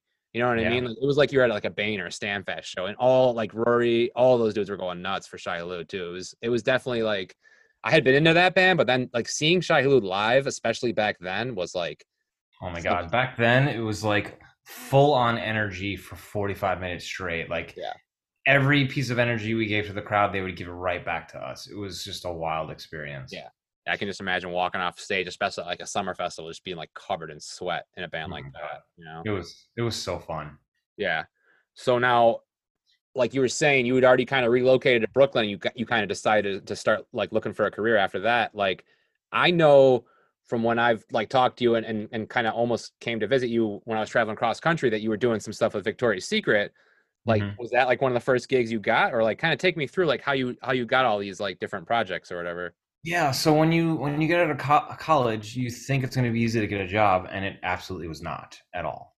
So it took a lot of effort, and a lot of it went nowhere. The way I got my job was my RIT NTID connection. RIT Rochester Institute of Technology, and NTID is their National School for the Deaf or something like that. Because I used to work there as a web designer. So I sent a resume in, and the girl who got the resume, her sister worked at RIT. So we had this like weird connection. So she's like, "Oh, I'll interview this kid." And like I said, like it was kind of computer stuff was kind of early at that point. So they didn't have a graphics guy at all. They were a video company doing commercial work and had zero graphics people. So I was hired to be the one graphics guy, like this new idea. Because up until then, they were farming out to like a really expensive company. So their idea was, let's get this guy in house, and we'll be able to produce all this great graphics work in house. Also, when you graduate from college, you think you're going to get a lot of money because you have this like degree, and that was not the case either. I pretty much started at entry level money for not an entry level job, but I was just willing to get my foot in the door, and I'm very happy that I did because it was just a wonderful place to work, and I worked there for like 20 years or something crazy. Place is called Moondog. It changed its name to Carousel recently, but it was called Moondog for forever. So I got hired to be the graphics guy for all their clients. Victoria's Secret was a huge client of theirs. Neutrogena was a huge client of theirs, and then there was like a bunch of other smaller-ish clients. So I've worked on a ton of like really, really big name clients during my time there. I started out as a graphics guy, and then I moved to being a assistant video editor, and then I moved to being a full video editor, and then I moved to being a senior video editor with clients asking to work with me all the time. But it took like a long time to get there. It took like 10 plus years to get to that point. But it was a really great job, and I did it for a long time. Now going back to the popcorn popping, I always had this image in my head, which I know is definitely not the case, of you editing these Victoria's Secret like ads and commercials and stuff, and like models are just like walking by you like in lingerie and stuff. Like you're doing a good job with that. Like I'm sure that was never the case, but for some reason, like Right. No, I mean, a lot of people don't understand the process, so that totally makes sense. Yeah, a lot of it was our company did everything after it was shot. So there'd be a shoot somewhere off like in LA or in some amazing location with a director and like a crew, and then we would just get the footage back in New York and use the footage to make something cool. yeah, So no, unfortunately, I never met Adriana Lima, but maybe there's always the future. that was honestly what I really thought was the case. But in my head, I'm just picturing like, man, it would be so cool if he's just sitting there and they're like walking by and stuff. Every once in a while, I got to meet some crazy people, though. Like, there was a project we were doing for HBO about porn stars, and I got to meet, what's her name? Morgan, something Morgan. Really popular porn star came to the office once, and I got to meet her. So Yeah, that's probably the biggest celebrity I ever met. Katie I could Morgan. I could name Jenna Jameson, and then Right, right. I could say Evan Seinfeld, but I don't know. That's probably not his porn name, so I don't know what his name is. The dude from Biohazard. Oh, It's right. No, Katie Morgan was the girl who came to the office. well, now everyone's gonna be going to look at her old videos after they listen to this episode. Yeah, it's something, boy. Oh man, so you've done some other cool like work stuff, and you have other cool stuff coming up. But do you kind of want to stick with the timeline of like bands and stuff first, and then talk about that stuff, or? Yeah, let's stick with the timeline. So being in New York City, I wanted to eventually, once I got like my footing and I was, working, I wanted to do music again. So I started to dabble into music production. Basically making my own albums at home. That was kind of the beginning of like home studios. Now home studios are a very common thing, but that was like the very beginning. Like Pro Tools on your computer was like a brand new thing. So I was like really dabbling in that. The Line 6 was releasing their pods, which is like amp modeling software or amp modeling hardware. So that was a big thing. So I was dabbling in all of that and just kind of spilling my creativity out into this band that eventually got called The Only Weapon. So like all this music got culminated into a band called The Only Weapon, and it was just me. So eventually, once I had enough music together, I was like, okay, I want to make this a real band, like real people, real shows. So I got a band together, and we started playing shows. We started writing music together, and it was great. But New York City is a very difficult place to be in a band. Sick of It All makes it look real easy, but it's not. Number one, everything's super expensive. It's hard to get anywhere. So like going to practice is like an hour on the train, then an hour back. Getting shows was really difficult. I think the biggest hurdle was there's 100 things happening on any night all over the place. So it's like, who the hell is going to show up to your little like local gig when they can go up the street and do that, or go over there and do that? So there's just too much happening for a music scene to flourish. So there really wasn't any like solid music scene, at least in my eyes, that I ever saw. They were very, very small, and it was very segmented. It was nothing like Western New York. So the band had just a lot of like troubles. A lot of people in New York, they have like their own thing going on. They don't dedicate their whole time to being in a band or any specific hobby. So we would lose people all the time, replace them. It was just this revolving door of people in the band. Eventually, it came to an end. I would say round one of The Only Weapon came to an end, and I was so upset that we put so much time and effort into it. I wanted to make something with it. So I made a full-length album on my own and put a ton of effort into it. And it turned out beautiful. It's like one of my favorite things I ever made. But it took like a lot of determination to make that. But once I had that in my hands, once I had that thing made, I was like, oh, this could be like a thing. So The Only Weapon has just been my thing from here on out. It's like my Guns N' Roses. It's like Axl Rose owns Guns N' Roses. I own The Only Weapon. It's like anything that comes out of my brain and my hands is in that brand, and it exists forever. No matter what version of it it becomes. So there were years later, after that full length came out, that I got the band back together again. I got like a whole bunch of new crew, and we played and made new music together for a handful of years, and then it would fall apart again, and then it would just be back to me again. So I feel like that's just what that band is gonna be like forever, you know? Do you ever see like, because you're telling me the story now, all I can think of is parallels between that and Shai Hulud. Like, did you? Yeah, it's very similar to that. Now that I see it, yeah, it's totally similar to that. Like, yeah, I mean, it's once you start dealing with like full-blown adults, it's very difficult to get anyone to commit to do this thing full time with you. Because number one, it's like, well, I have a job. I can't just like leave, or I have kids, or I have this girlfriend who's bugging me. I got to be home. Like there's so many hurdles to do music that it kind of has to become a hobby, and it can no longer become this 21-year-old at college, doing it all the time kind of thing.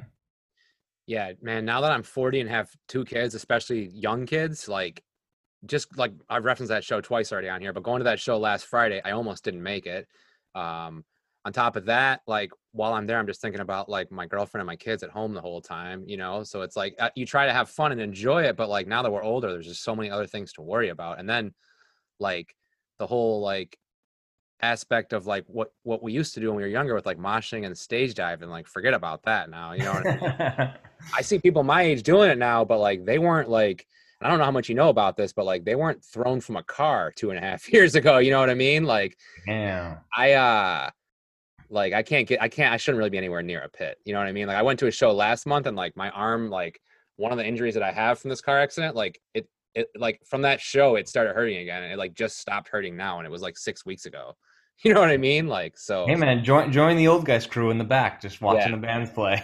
that's what I usually do. But it's just sometimes like, it's so weird, man. Like that was probably like only like my second or third hardcore show going to after having like broken all these bones. But like, I haven't been to very many since COVID either. And it's like, even despite all that, like you just it's like second nature. You know what I mean? Like you're just so used to doing these things that like a band covers Hatebreed and I'm like right there, like on stage, Yeah.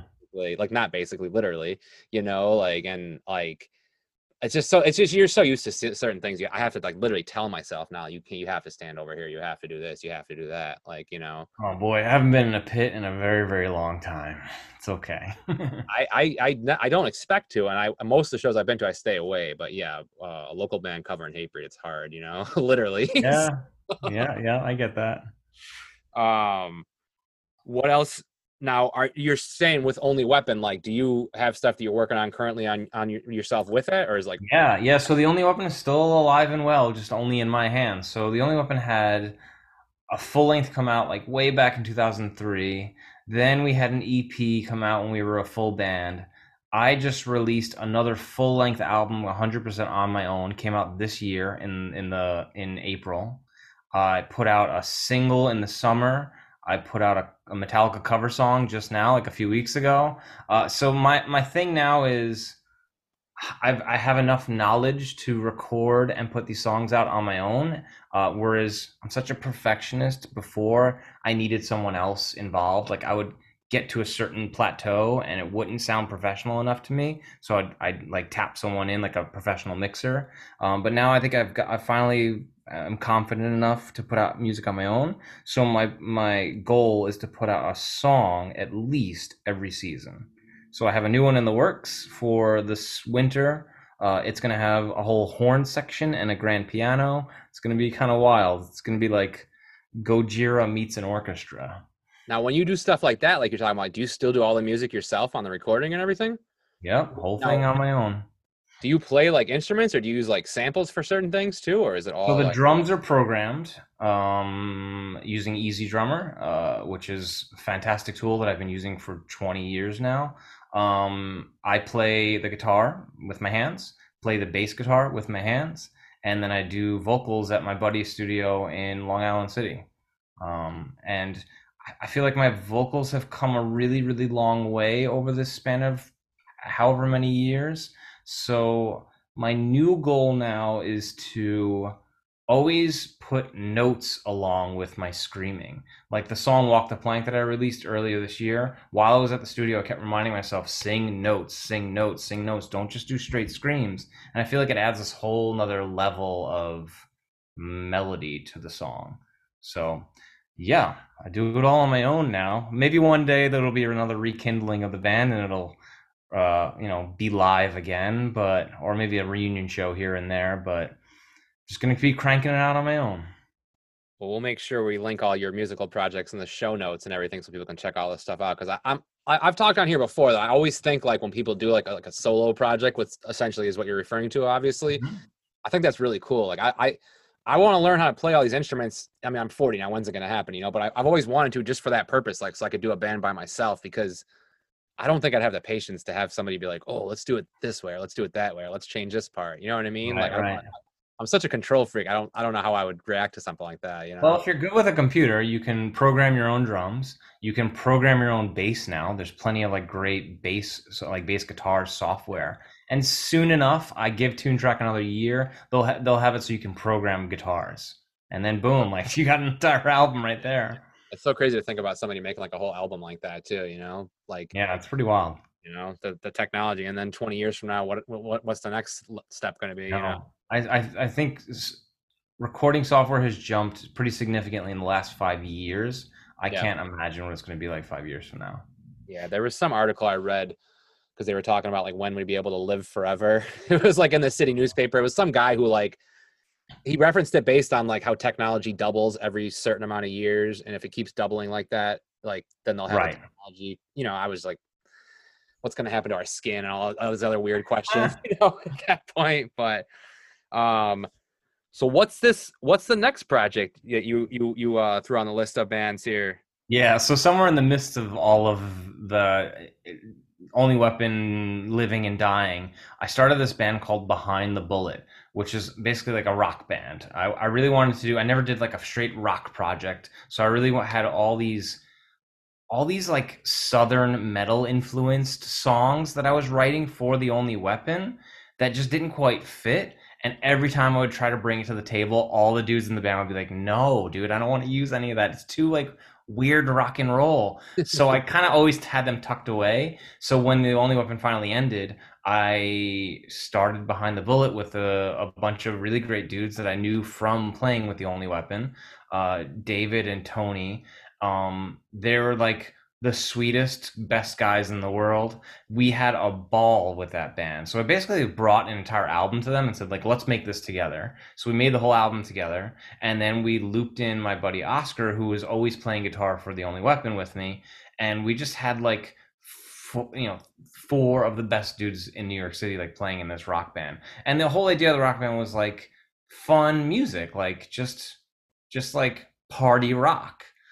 So we put out an album, we put out a couple singles, we played a slew of shows in New York City, and I feel like it was a lot easier to get shows for that band because it was way more like edible but from people, like the singer really sang, he wasn't screaming. So we were able to get like a lot more shows. We the singer of that band, David, is kind of nuts and has every toy imaginable. Like he has a scooter, he has this, he has 5 Xboxes, and eventually he bought an RV for us to tour in, which was amazing. I never had experienced anything like that. So we decided we're going to book a tour. We're going to book it on our own. He bought an RV for the tour. He fixed it up.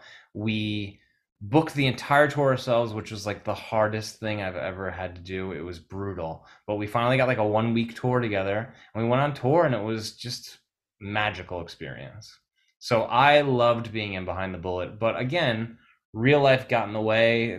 Some guys just got old and wanted to move on with their life. One guy wanted to have a baby, move out of the city. So it was just eventually it came to its natural end, but it will be like a shining jewel in my music career.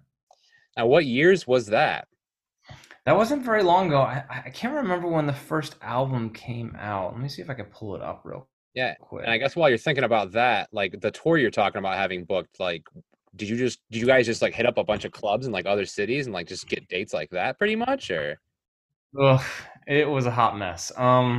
So there, We hustled, boy. We hustled in every way possible. I was working, like full days, and I would come Yeah. home and do 3 hours of like hustling to get shows. So Right. it happened in a lot of different ways. I think a few shows we met this girl online from the Midwest who had connections. So she would like try to get us shows for a price, and we would like, just pay her to be like our bookie essentially. We would look for other bands in that general vicinity. We're trying to do like a Northeast kind of thing in that general vicinity and reach out to them and say, hey, can we book a show with you? Or we would contact venues that we knew of that were big, like the Chameleon in like Lancaster or whatever, or wherever that is. We would like, hit up venues that we knew were good and had shows all the time and just try to get on one of their shows. I don't know how we did it, but we got a full week's worth of music out of it and some wild stories from that. Let me see. Behind the Bullets first EP came out in 2016. Oh yeah, so that's not very long ago at all. And what that Yeah. was, a couple years that project lasted, if that. Yeah, a couple of years, 2016 to 2019. Wow. But That's we were really like slow going, I would say. Like the band must have started in 2015 because it took us a year to make that album. Because again, like we were just a bunch of dudes working, and it was a side thing. And also, Tony and David, the singer and the drummer of that band, have their own music studio as a side hustle. So like, not only were they going to work every day, they were working their studio and then doing this band with me. So it just took forever to get anything done. So a lot of that kind of made the band just way slower than it should have been. Well, it also seems kind of weird, not like in a weird like insulting way, but just kind of weird like that you'd be like almost middle age and like we're all working like real jobs like full time and like still find a way to like do like a week tour.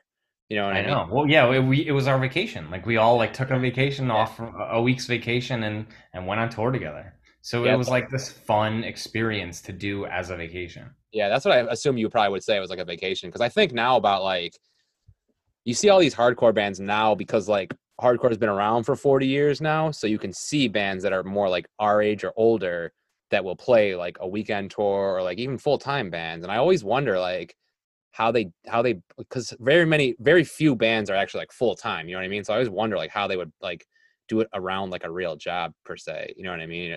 Yeah, it's really hard. I mean, I knew I had connections in Western New York, so we played a show in Rochester, which was a pain in the ass to get. Surprisingly, we played a show in Rochester at the Brew House or something, California Brew House. I feel like an asshole, dude. That's literally right down the street from my house, man. I've been living down here for 10 years. I went to see Madball there probably like a couple months after you guys played there too. You know what Yeah, I that mean? was a wild place. And Yeah. then we played Buffalo with Mike Jeffers at Stamps the Bar. So that Nice. was just so cool to see Mike again and play with one of his bands. And then we eventually ended up all the way down to West Virginia because David's sister is from West Virginia. And we got so much love in West Virginia. It was wild. It became like our place. Like they kept asking us to come back. Like it was so much fun. So we just started booking shows in West Virginia because it was just so welcoming. I might be mistaking it with another place, but I feel like I had a band that did well there, like on my label back in the day. But I could be mistaking it with like Pittsburgh or somewhere nearby. You know what I mean? But I do want to say like I think West Virginia was the place. So West Virginia is awesome. yeah. Any other noteworthy things to mention about that band before we bring Vic Lazar back into the conversation? No, yeah, let's move on to one of these music projects that I just did recently.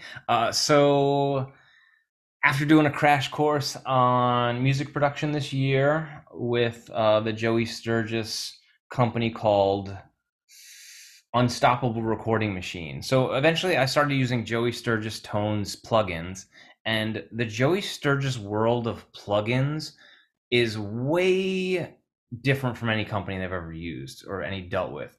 They're so interested in your success that they help you out every step of the way, and they're constantly like pushing you to learn. I've never seen any company do this. So you buy one piece of software for them and they got your back for like the rest of your life. So I learned so much from like being a part of the Joey Sturgis world. And eventually I got offered to a free membership to Unstoppable Recording Machine, which is basically like Joey and Joel Wanasek's like library of stuff that you can learn. So it's all these like video tutorials on anything you want to learn. So I like seriously crash coursed. I did a course a day. Sometimes the courses were 6 hours long. I would do a course a day for the amount of time that I had it, which was like 2 months. So I did this massive crash course. But coming out of that, I had all this cool knowledge of music production, and I wanted to make an album. So it was the Christmas week, and I didn't have anything planned. So I went rummaging through all my old stuff, like I always do, looking for something to do. And I found the very first album I ever made, which was a Tightrope Walker album from high school with all my buddies in my basement. It was a 4-track, like shitty recording. So I decided, well, I'm going to remake this album from the ground up. So I programmed all the drums, did all the music, and then I talked to Vic Lazar, who was the singer of that band, and said, this album won't work without you on it, because you were like you're the voice of Tightrope Walker, and he lives in LA now. So he agreed to do the vocals for it, shipped him out all the tracks. He found a way to do the vocals, shipped them back to me, and I released an album, Never Be the Same. And it was like a tribute to all those friends I had in high school, who I loved so much and just gave me so much love back. And it's called Never Be the Same because basically, like, once you leave that era of time, it is never going to be the same. So it's an on the nose hit for that. And then it's also like pointing to the fact that life is never supposed to be the same. It's supposed to move forward. It's supposed to change. So here I am, like 20 years later, making this album, and my life is 100% different. And it's kind of that's kind of the point of the album too. So it's like a love letter to all those dudes from Hornell that made me who I am. That's well, there's a couple of things to touch on there. First, I wanted to mention that when we put the timeline together for the interview and you put like the high school band thing, I was like, is this band in the right order? Like, I'm really confused right now. Right. Story now makes a lot more sense. But the thing you're saying about Never Be the Same, it goes back to my point that I was saying earlier about how, like, I stopped booking shows, but I obviously, like, as I mentioned on here, I've always kind of kept my toe in the water, and I've always kind of wondered. It's the exact same thing. Like, I wanted to move forward with my life, and like I thought I was kind of outgrowing like this whole, like, obviously you're always going to listen to hardcore. Anybody who says they drop out of hardcore still listens to hardcore. I don't believe anybody who stops listening to hardcore. It doesn't happen. But anyways, I knew I'd always listen to hardcore, but for some reason I was like, oh, I'm not going to be booking shows anymore. And I always look back now and I always wonder like how different things would have been. Like, obviously, yeah, my life's different now, but it still is very similar in the ways like we're talking about, you know what I mean? And I'm glad to have kind of stepped away and done different things. But I'm also very excited to kind of like get back into like the way I was doing things 20 years ago, if that makes sense. Sure, yeah. So, do you have anything else you plan on doing with that project, or was it more just kind of like? No, it was a one-time deal. I put it up. It's available, streaming everywhere. It'll just live there as a cool album. It sounds a lot like Quicksand kind of music. Yeah, that's I'm glad you're able to still do stuff like that. Do you have any other musical projects that you're planning on doing, or is it just going to be like the studio stuff at this point, pretty much for now? Just going to be the only weapon for now. It takes so much effort to be in a physical band right now that I can't foresee it happening, but never say never. Yeah. Now, I'm not going to lie. Like, obviously, you and I have been talking about doing this interview for a few months now, and I was excited to do it. But when I saw you were going to Furnace Fest, I was like, yo, I got to get Gargiulo on soon now, because like I could have like Vogel or one of those dudes back on to tell their perspective, but I want to see it like from my view, like if I would have gone to the show and been watching the bands.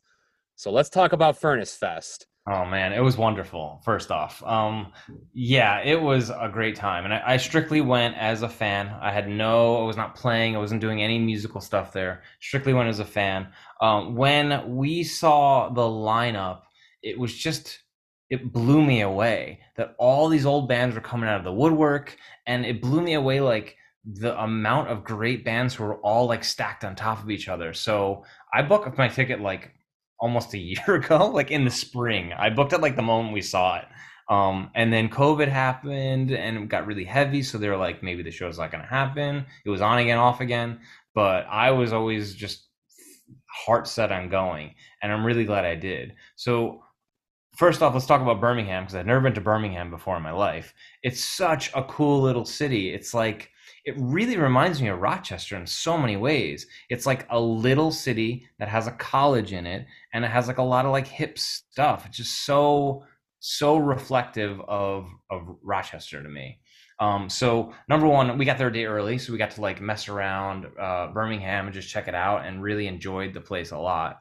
And then so Birmingham is very proud of their heritage. Like they were like a big industrial town back in the day. So the place where Furnace Fest actually was is called Sloss Furnaces, which is this enormous like old factory that they turned into fairgrounds. So there'll be this cool like a stage set up, and in the background there'll be like this enormous like old factory that's like rusting that just looks super cool. So the grounds where it was at was already cool enough, and then the way that they did the show was just brilliant. It really reminded me of the old Hellfest days where it was just totally outdoors. There's like stages kind of scattered all over the place, and you just got to bounce around wherever you wanted to.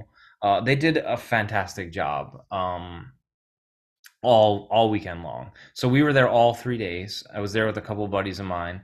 There were so many amazing bands under one roof that we were just sometimes had to make sacrifices. You know, I'm going to see 10 minutes of this band and then run over and see the rest of the set of that.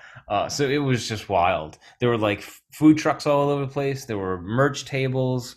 I got to see so many bands that I would never thought I'd get to see that don't really exist anymore. Yeah, no, when I saw that lineup too, like as I said before, I'm not as into like the emo or indie stuff as you, but like even some of those bands, I was like, damn, they're playing, you know. Yeah. But it was just like a who's who basically of like the Hellfests and Furnace Fest that we're familiar with from back in the day, you know. Yeah, it seemed like they really wanted to rekindle the romance of the 2002 Furnace Fest, I think was the last one. So a lot of the bands that played that one came back simply to play this one as well. Like Further Seems Forever played, and Jeremy Enoch played, Mineral played, which isn't even a band anymore, as far as I know. And then like a lot of like heavy hitters from today played, like Killswitch played, August Burns Red played, Terror played. It was just a wild weekend. I was shocked to see Mineral on the list. Like that's not a band I was ever huge I into, but know. like it was just like, wow, that's I like fell in love with that band from the very beginning, and I never got to see them play because they were just such a weird, obscure band. yeah, exactly. Obscure is the perfect word for them, actually. Yeah, definitely. And that's another thing that we haven't really touched on a lot in this conversation that I've seen, like literally any band who was around in the '90s, and it's no offense to any of them, but some of these bands were literally like a local band that put out maybe a 7-inch or maybe a split LP. They're all back together now. Like literally every band that was around 20 years ago, like, and I'm not talking shit about any of these bands because some of them are good, but I wonder sometimes, like, who asked for this? You know what I mean? Like, It is weird. It these is dudes want to make surprising that music all again. Like, these old school bands have yeah, gotten back together. yeah. Like some of these bands we're all stoked to see, but sometimes it's just like totally out of left field. And then sometimes I'll see like, and I'm not gonna name any names. I don't want to seem like I'm talking shit about bands, but like I saw a record label today was reissuing a record that came out 20 years ago, and it was like limited to 300 copies. And I'm like, I can't Who's buying imagine 300 this? people even want that record. You know what I mean? And again, it's no offense to the band or the label, but I'm like, such obscure bands, like it's crazy. I But think what it's were some of the it's highlights? playing to What's that?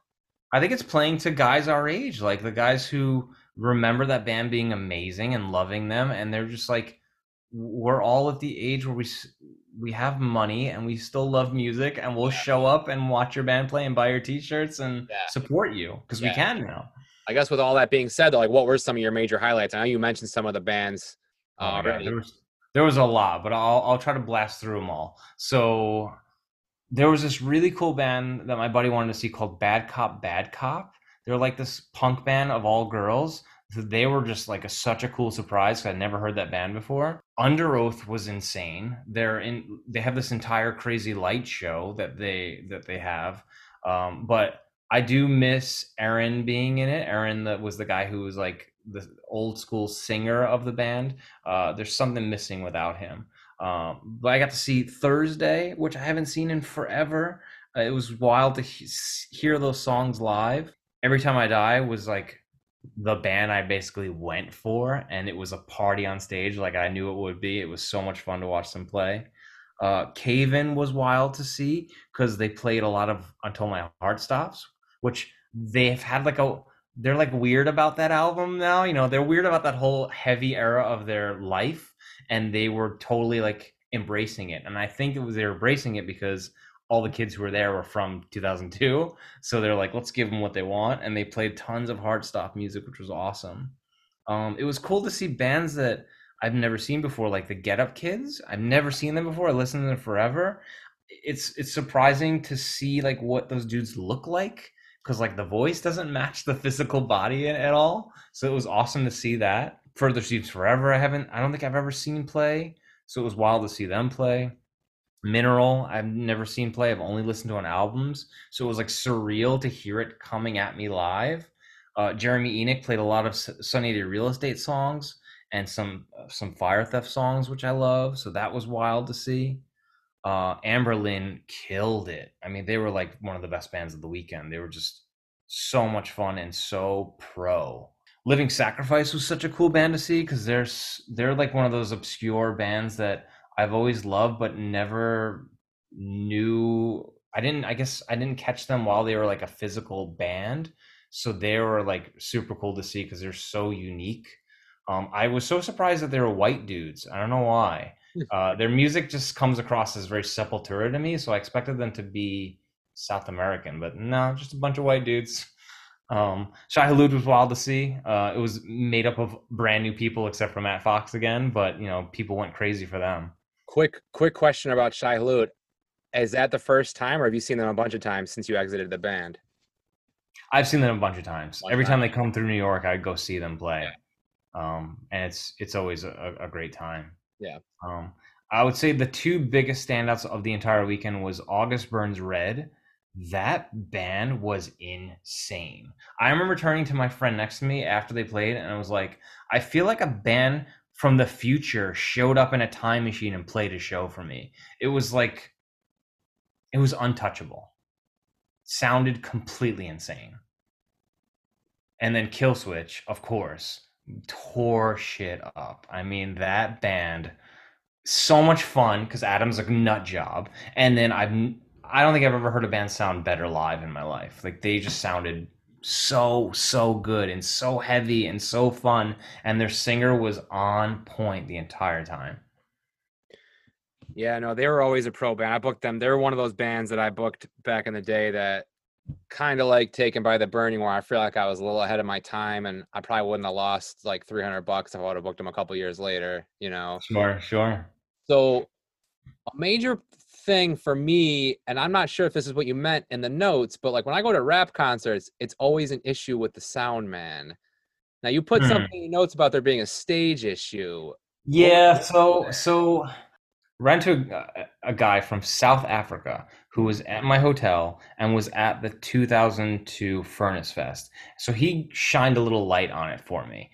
The way the place was set up was three stages. One was a small outdoor stage. One was a medium-sized indoor stage. Basically, it was like sides were covered, so you had to like get inside of that indoor area to see the stage. And then one was a huge outdoor stage. The two outdoor stages were totally fine. There was plenty of place to see the band. It was very easy to see the band. It was very easy to hear the band. The indoor stage was very difficult to see. Basically, if you weren't like fully in the room, you couldn't see anything. And you could barely and the sound was just kind of bad because you're like out of the structure. So that was a big problem. And a lot of big bands were inside of that room.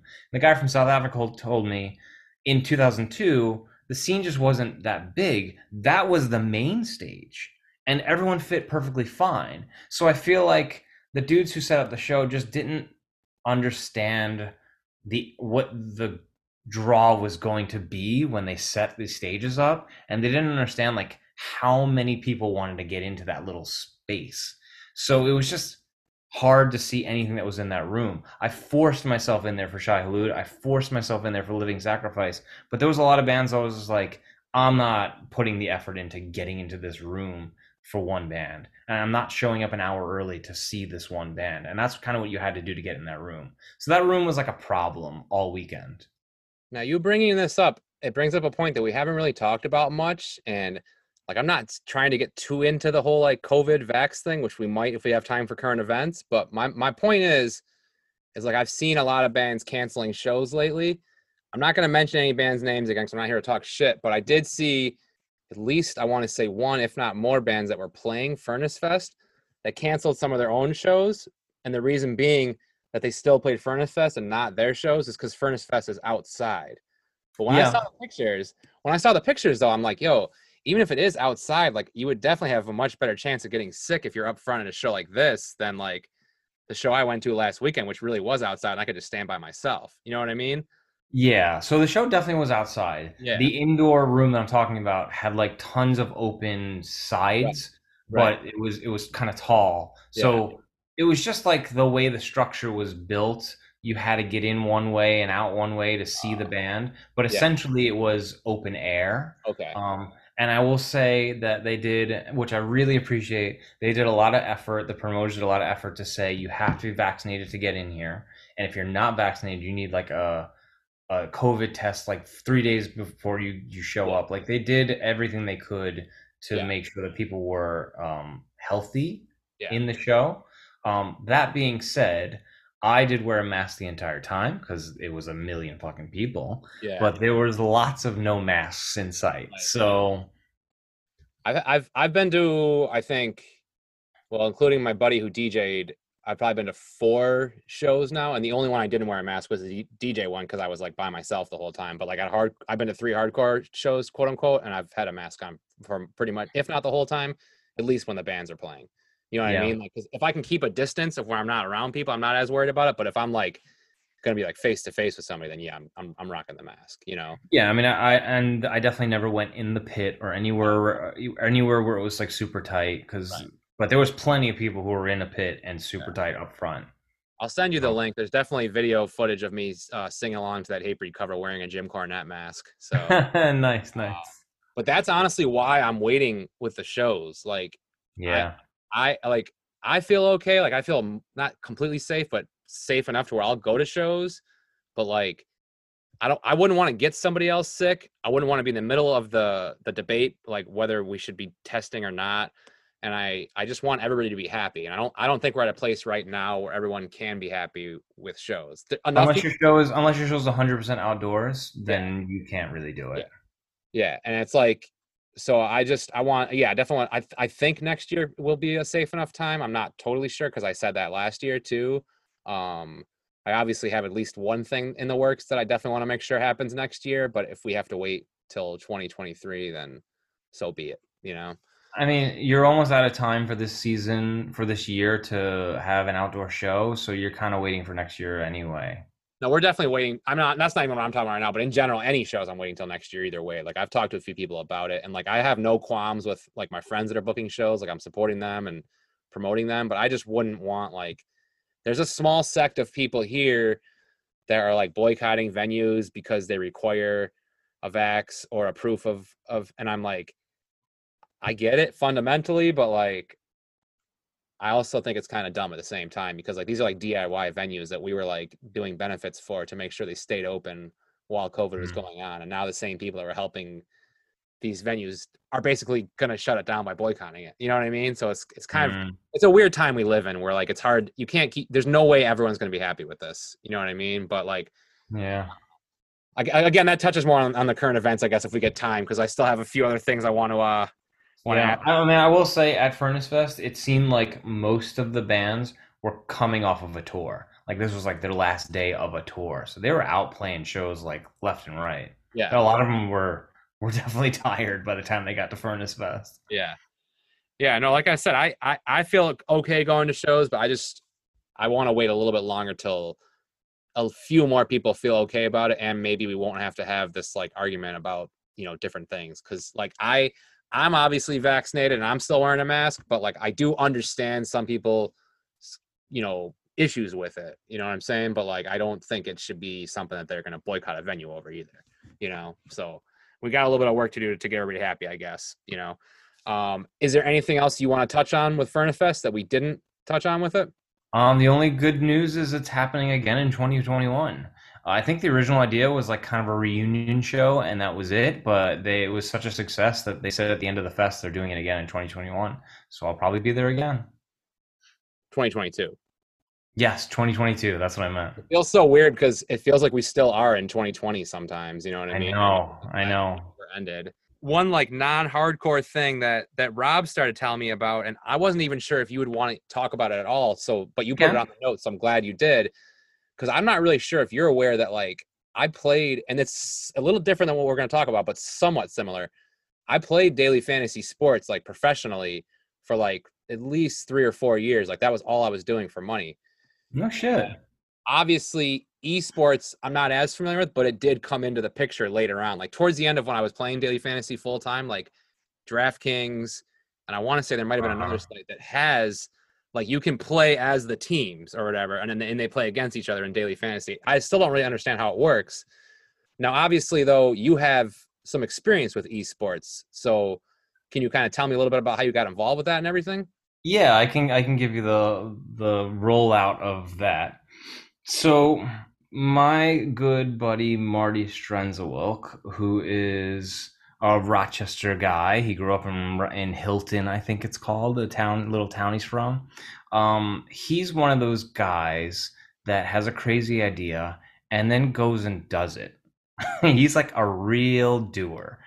So Marty has always been into esports. So what esports is, for people who don't know, who are listening, is professional video game competition. For games like League of Legends, Call of Duty, Overwatch, Rocket League, StarCraft, Smite, these games aren't necessarily modeled after traditional sports, and it's not necessarily Madden and NBA 2K. They're totally unique games, but there's an entire industry dedicated to the competition of them.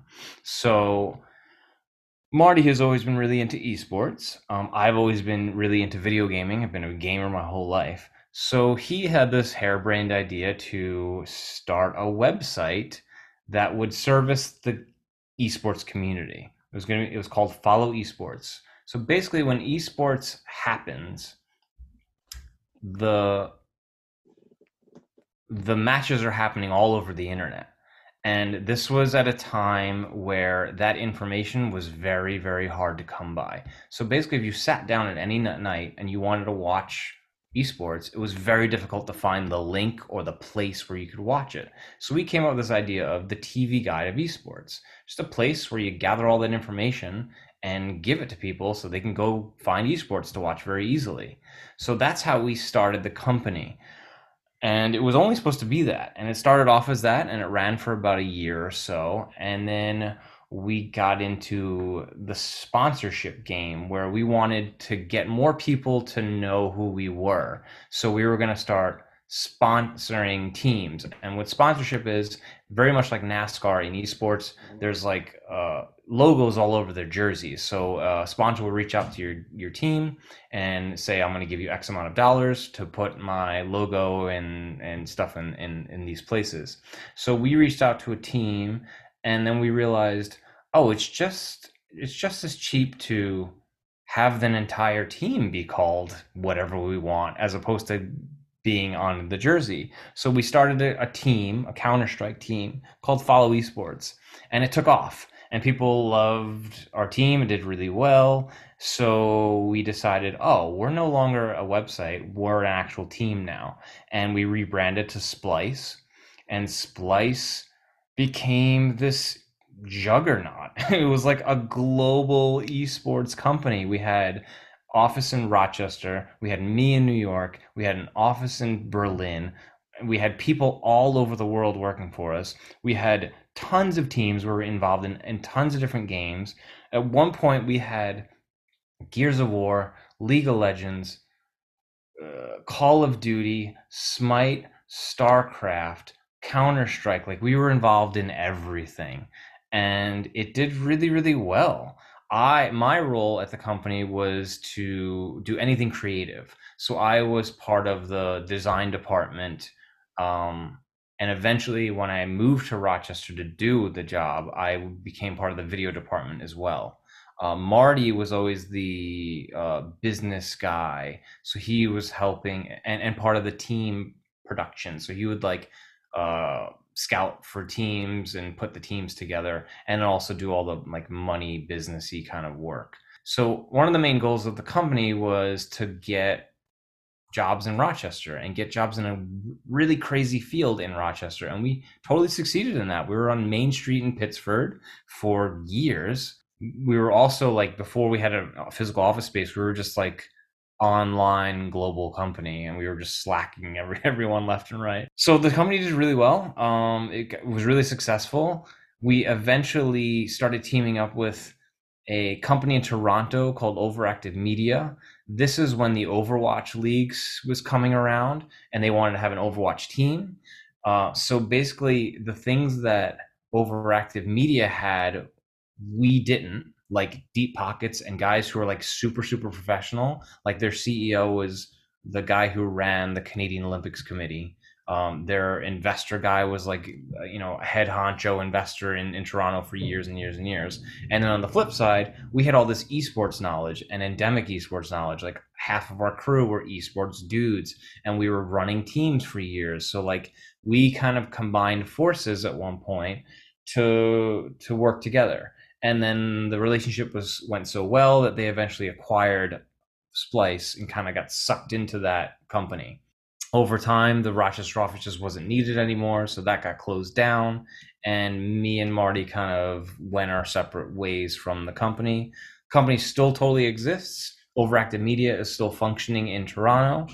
They have four major teams, I think. Mad Lions, which is our League of Legends team, and Mad Lions, which is a Counter-Strike team now, maybe. So Mad Lions is basically just Splice rebranded. And Toronto Ultra, the Call of Duty team, is our team.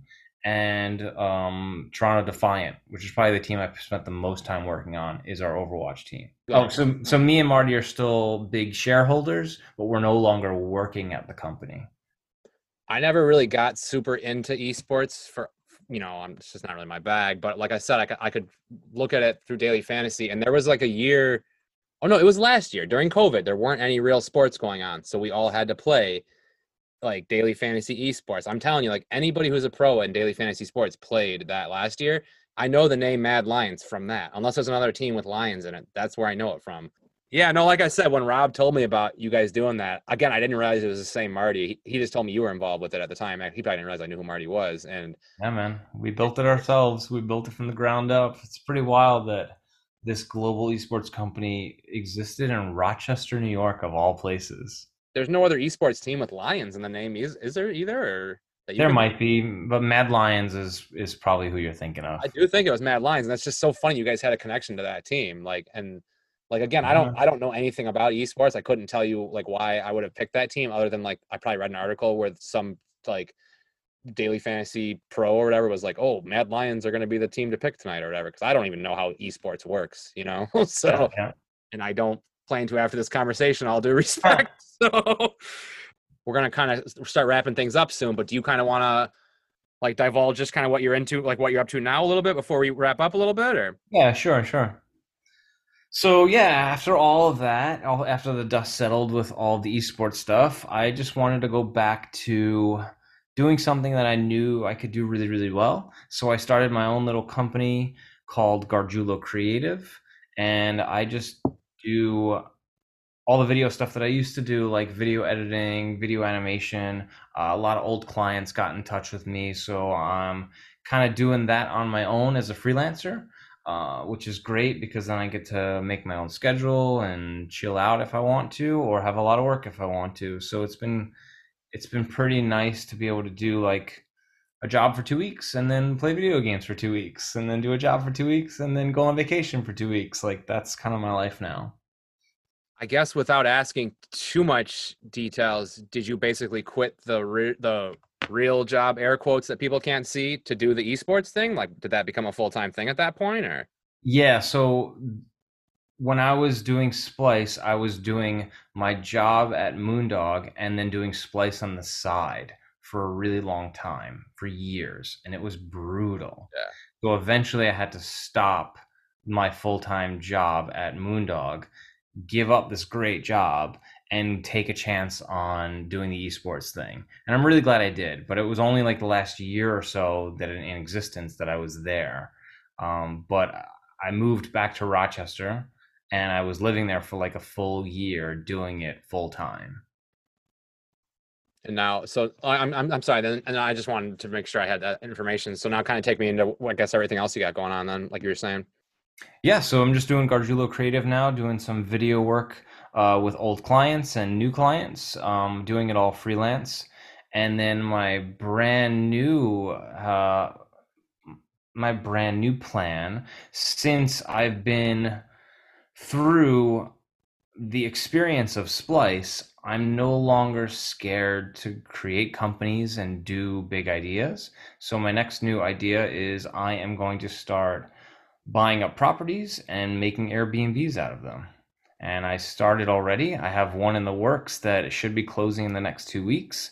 It's going to be like my little vacation home, but also my first Airbnb property. Hopefully it goes well and it's all successful and I can keep doing that. Yeah, I saw you posted that you had bought a home recently. I didn't know that it was for what you're talking about now. So that was the other thing. I was like, man, maybe I should wait a couple weeks to hit him up about doing the No, it's interview. cool, man. Yeah, yeah, that's gonna be my new venture. Setting up this home to be an Airbnb and see how it goes, and then hopefully just buy more properties in the future. Yeah, my girlfriend's always like, that's always been the thing. We got to get into real estate. We got to get into real estate, and we just never really have. I mean, technically we are because we own where I'm doing this podcast now. But like, I'm guessing that when we buy our next house, we'll probably sell this house. It would be cool to keep more properties, but Hmm. I don't know if we'll be able to afford to do that, unfortunately. But The kind of thing where like you got to get the snowball rolling, and then once it's rolling, it'll start paying for other things. yeah, my girlfriend does pro services at Lowe's, so she works with like contractors and home improvement guys like all day. So I'm always telling her that I think she should get into that line of work, like running like a like thing. And now she's like, I should look into jobs like that, which is pretty cool, like state jobs that would kind of be affiliated with that. But like, I think she'd be really good at like flipping houses too, because she already knows like from working at Lowe's like how to do literally everything in a house. Like she always tells me Hell stuff, yeah. and I'm like, I have no idea what you're talking about, And you know? since the pandemic hit, the whole real estate world has changed. Like everyone wants to fix their house. Yep. Everyone's selling their house for way more money than it's Yeah. worth. It's a good time to get into that world. I guess if everybody's selling their house for more than it's worth, does that still make sense for like the Airbnb type thing or whatever? Because aren't you going to be paying more for the properties or whatever at that point? Or is it like, I'm not to get too much into No, I mean you could be, but I don't think it's ever gonna go all the way back down to the way it was. right. Yeah, because it's been like a year like that now where like, because I remember last summer, like she started, like people, like three of the houses on our street sold last summer and like they sold for like 30 or $40,000 more than what the people paid for the houses, which might not sound like a lot, but if you like our neighborhood's like around 100,000, maybe even a little bit less for the houses, which I'm sure is Right. like nothing compared to where you're in New York City That's and like stuff. 150% over Yeah, what it should be. Yeah, I yeah, mean, I think the bubble will burst eventually, but I think it won't go. I think the world has changed now. yeah, yeah. I think so too. I mean, like I said, we want to get a better house eventually. I think we want to try and do it before the market changes. So hopefully we will be able to. You know, do you have any other stuff coming up that you're working on?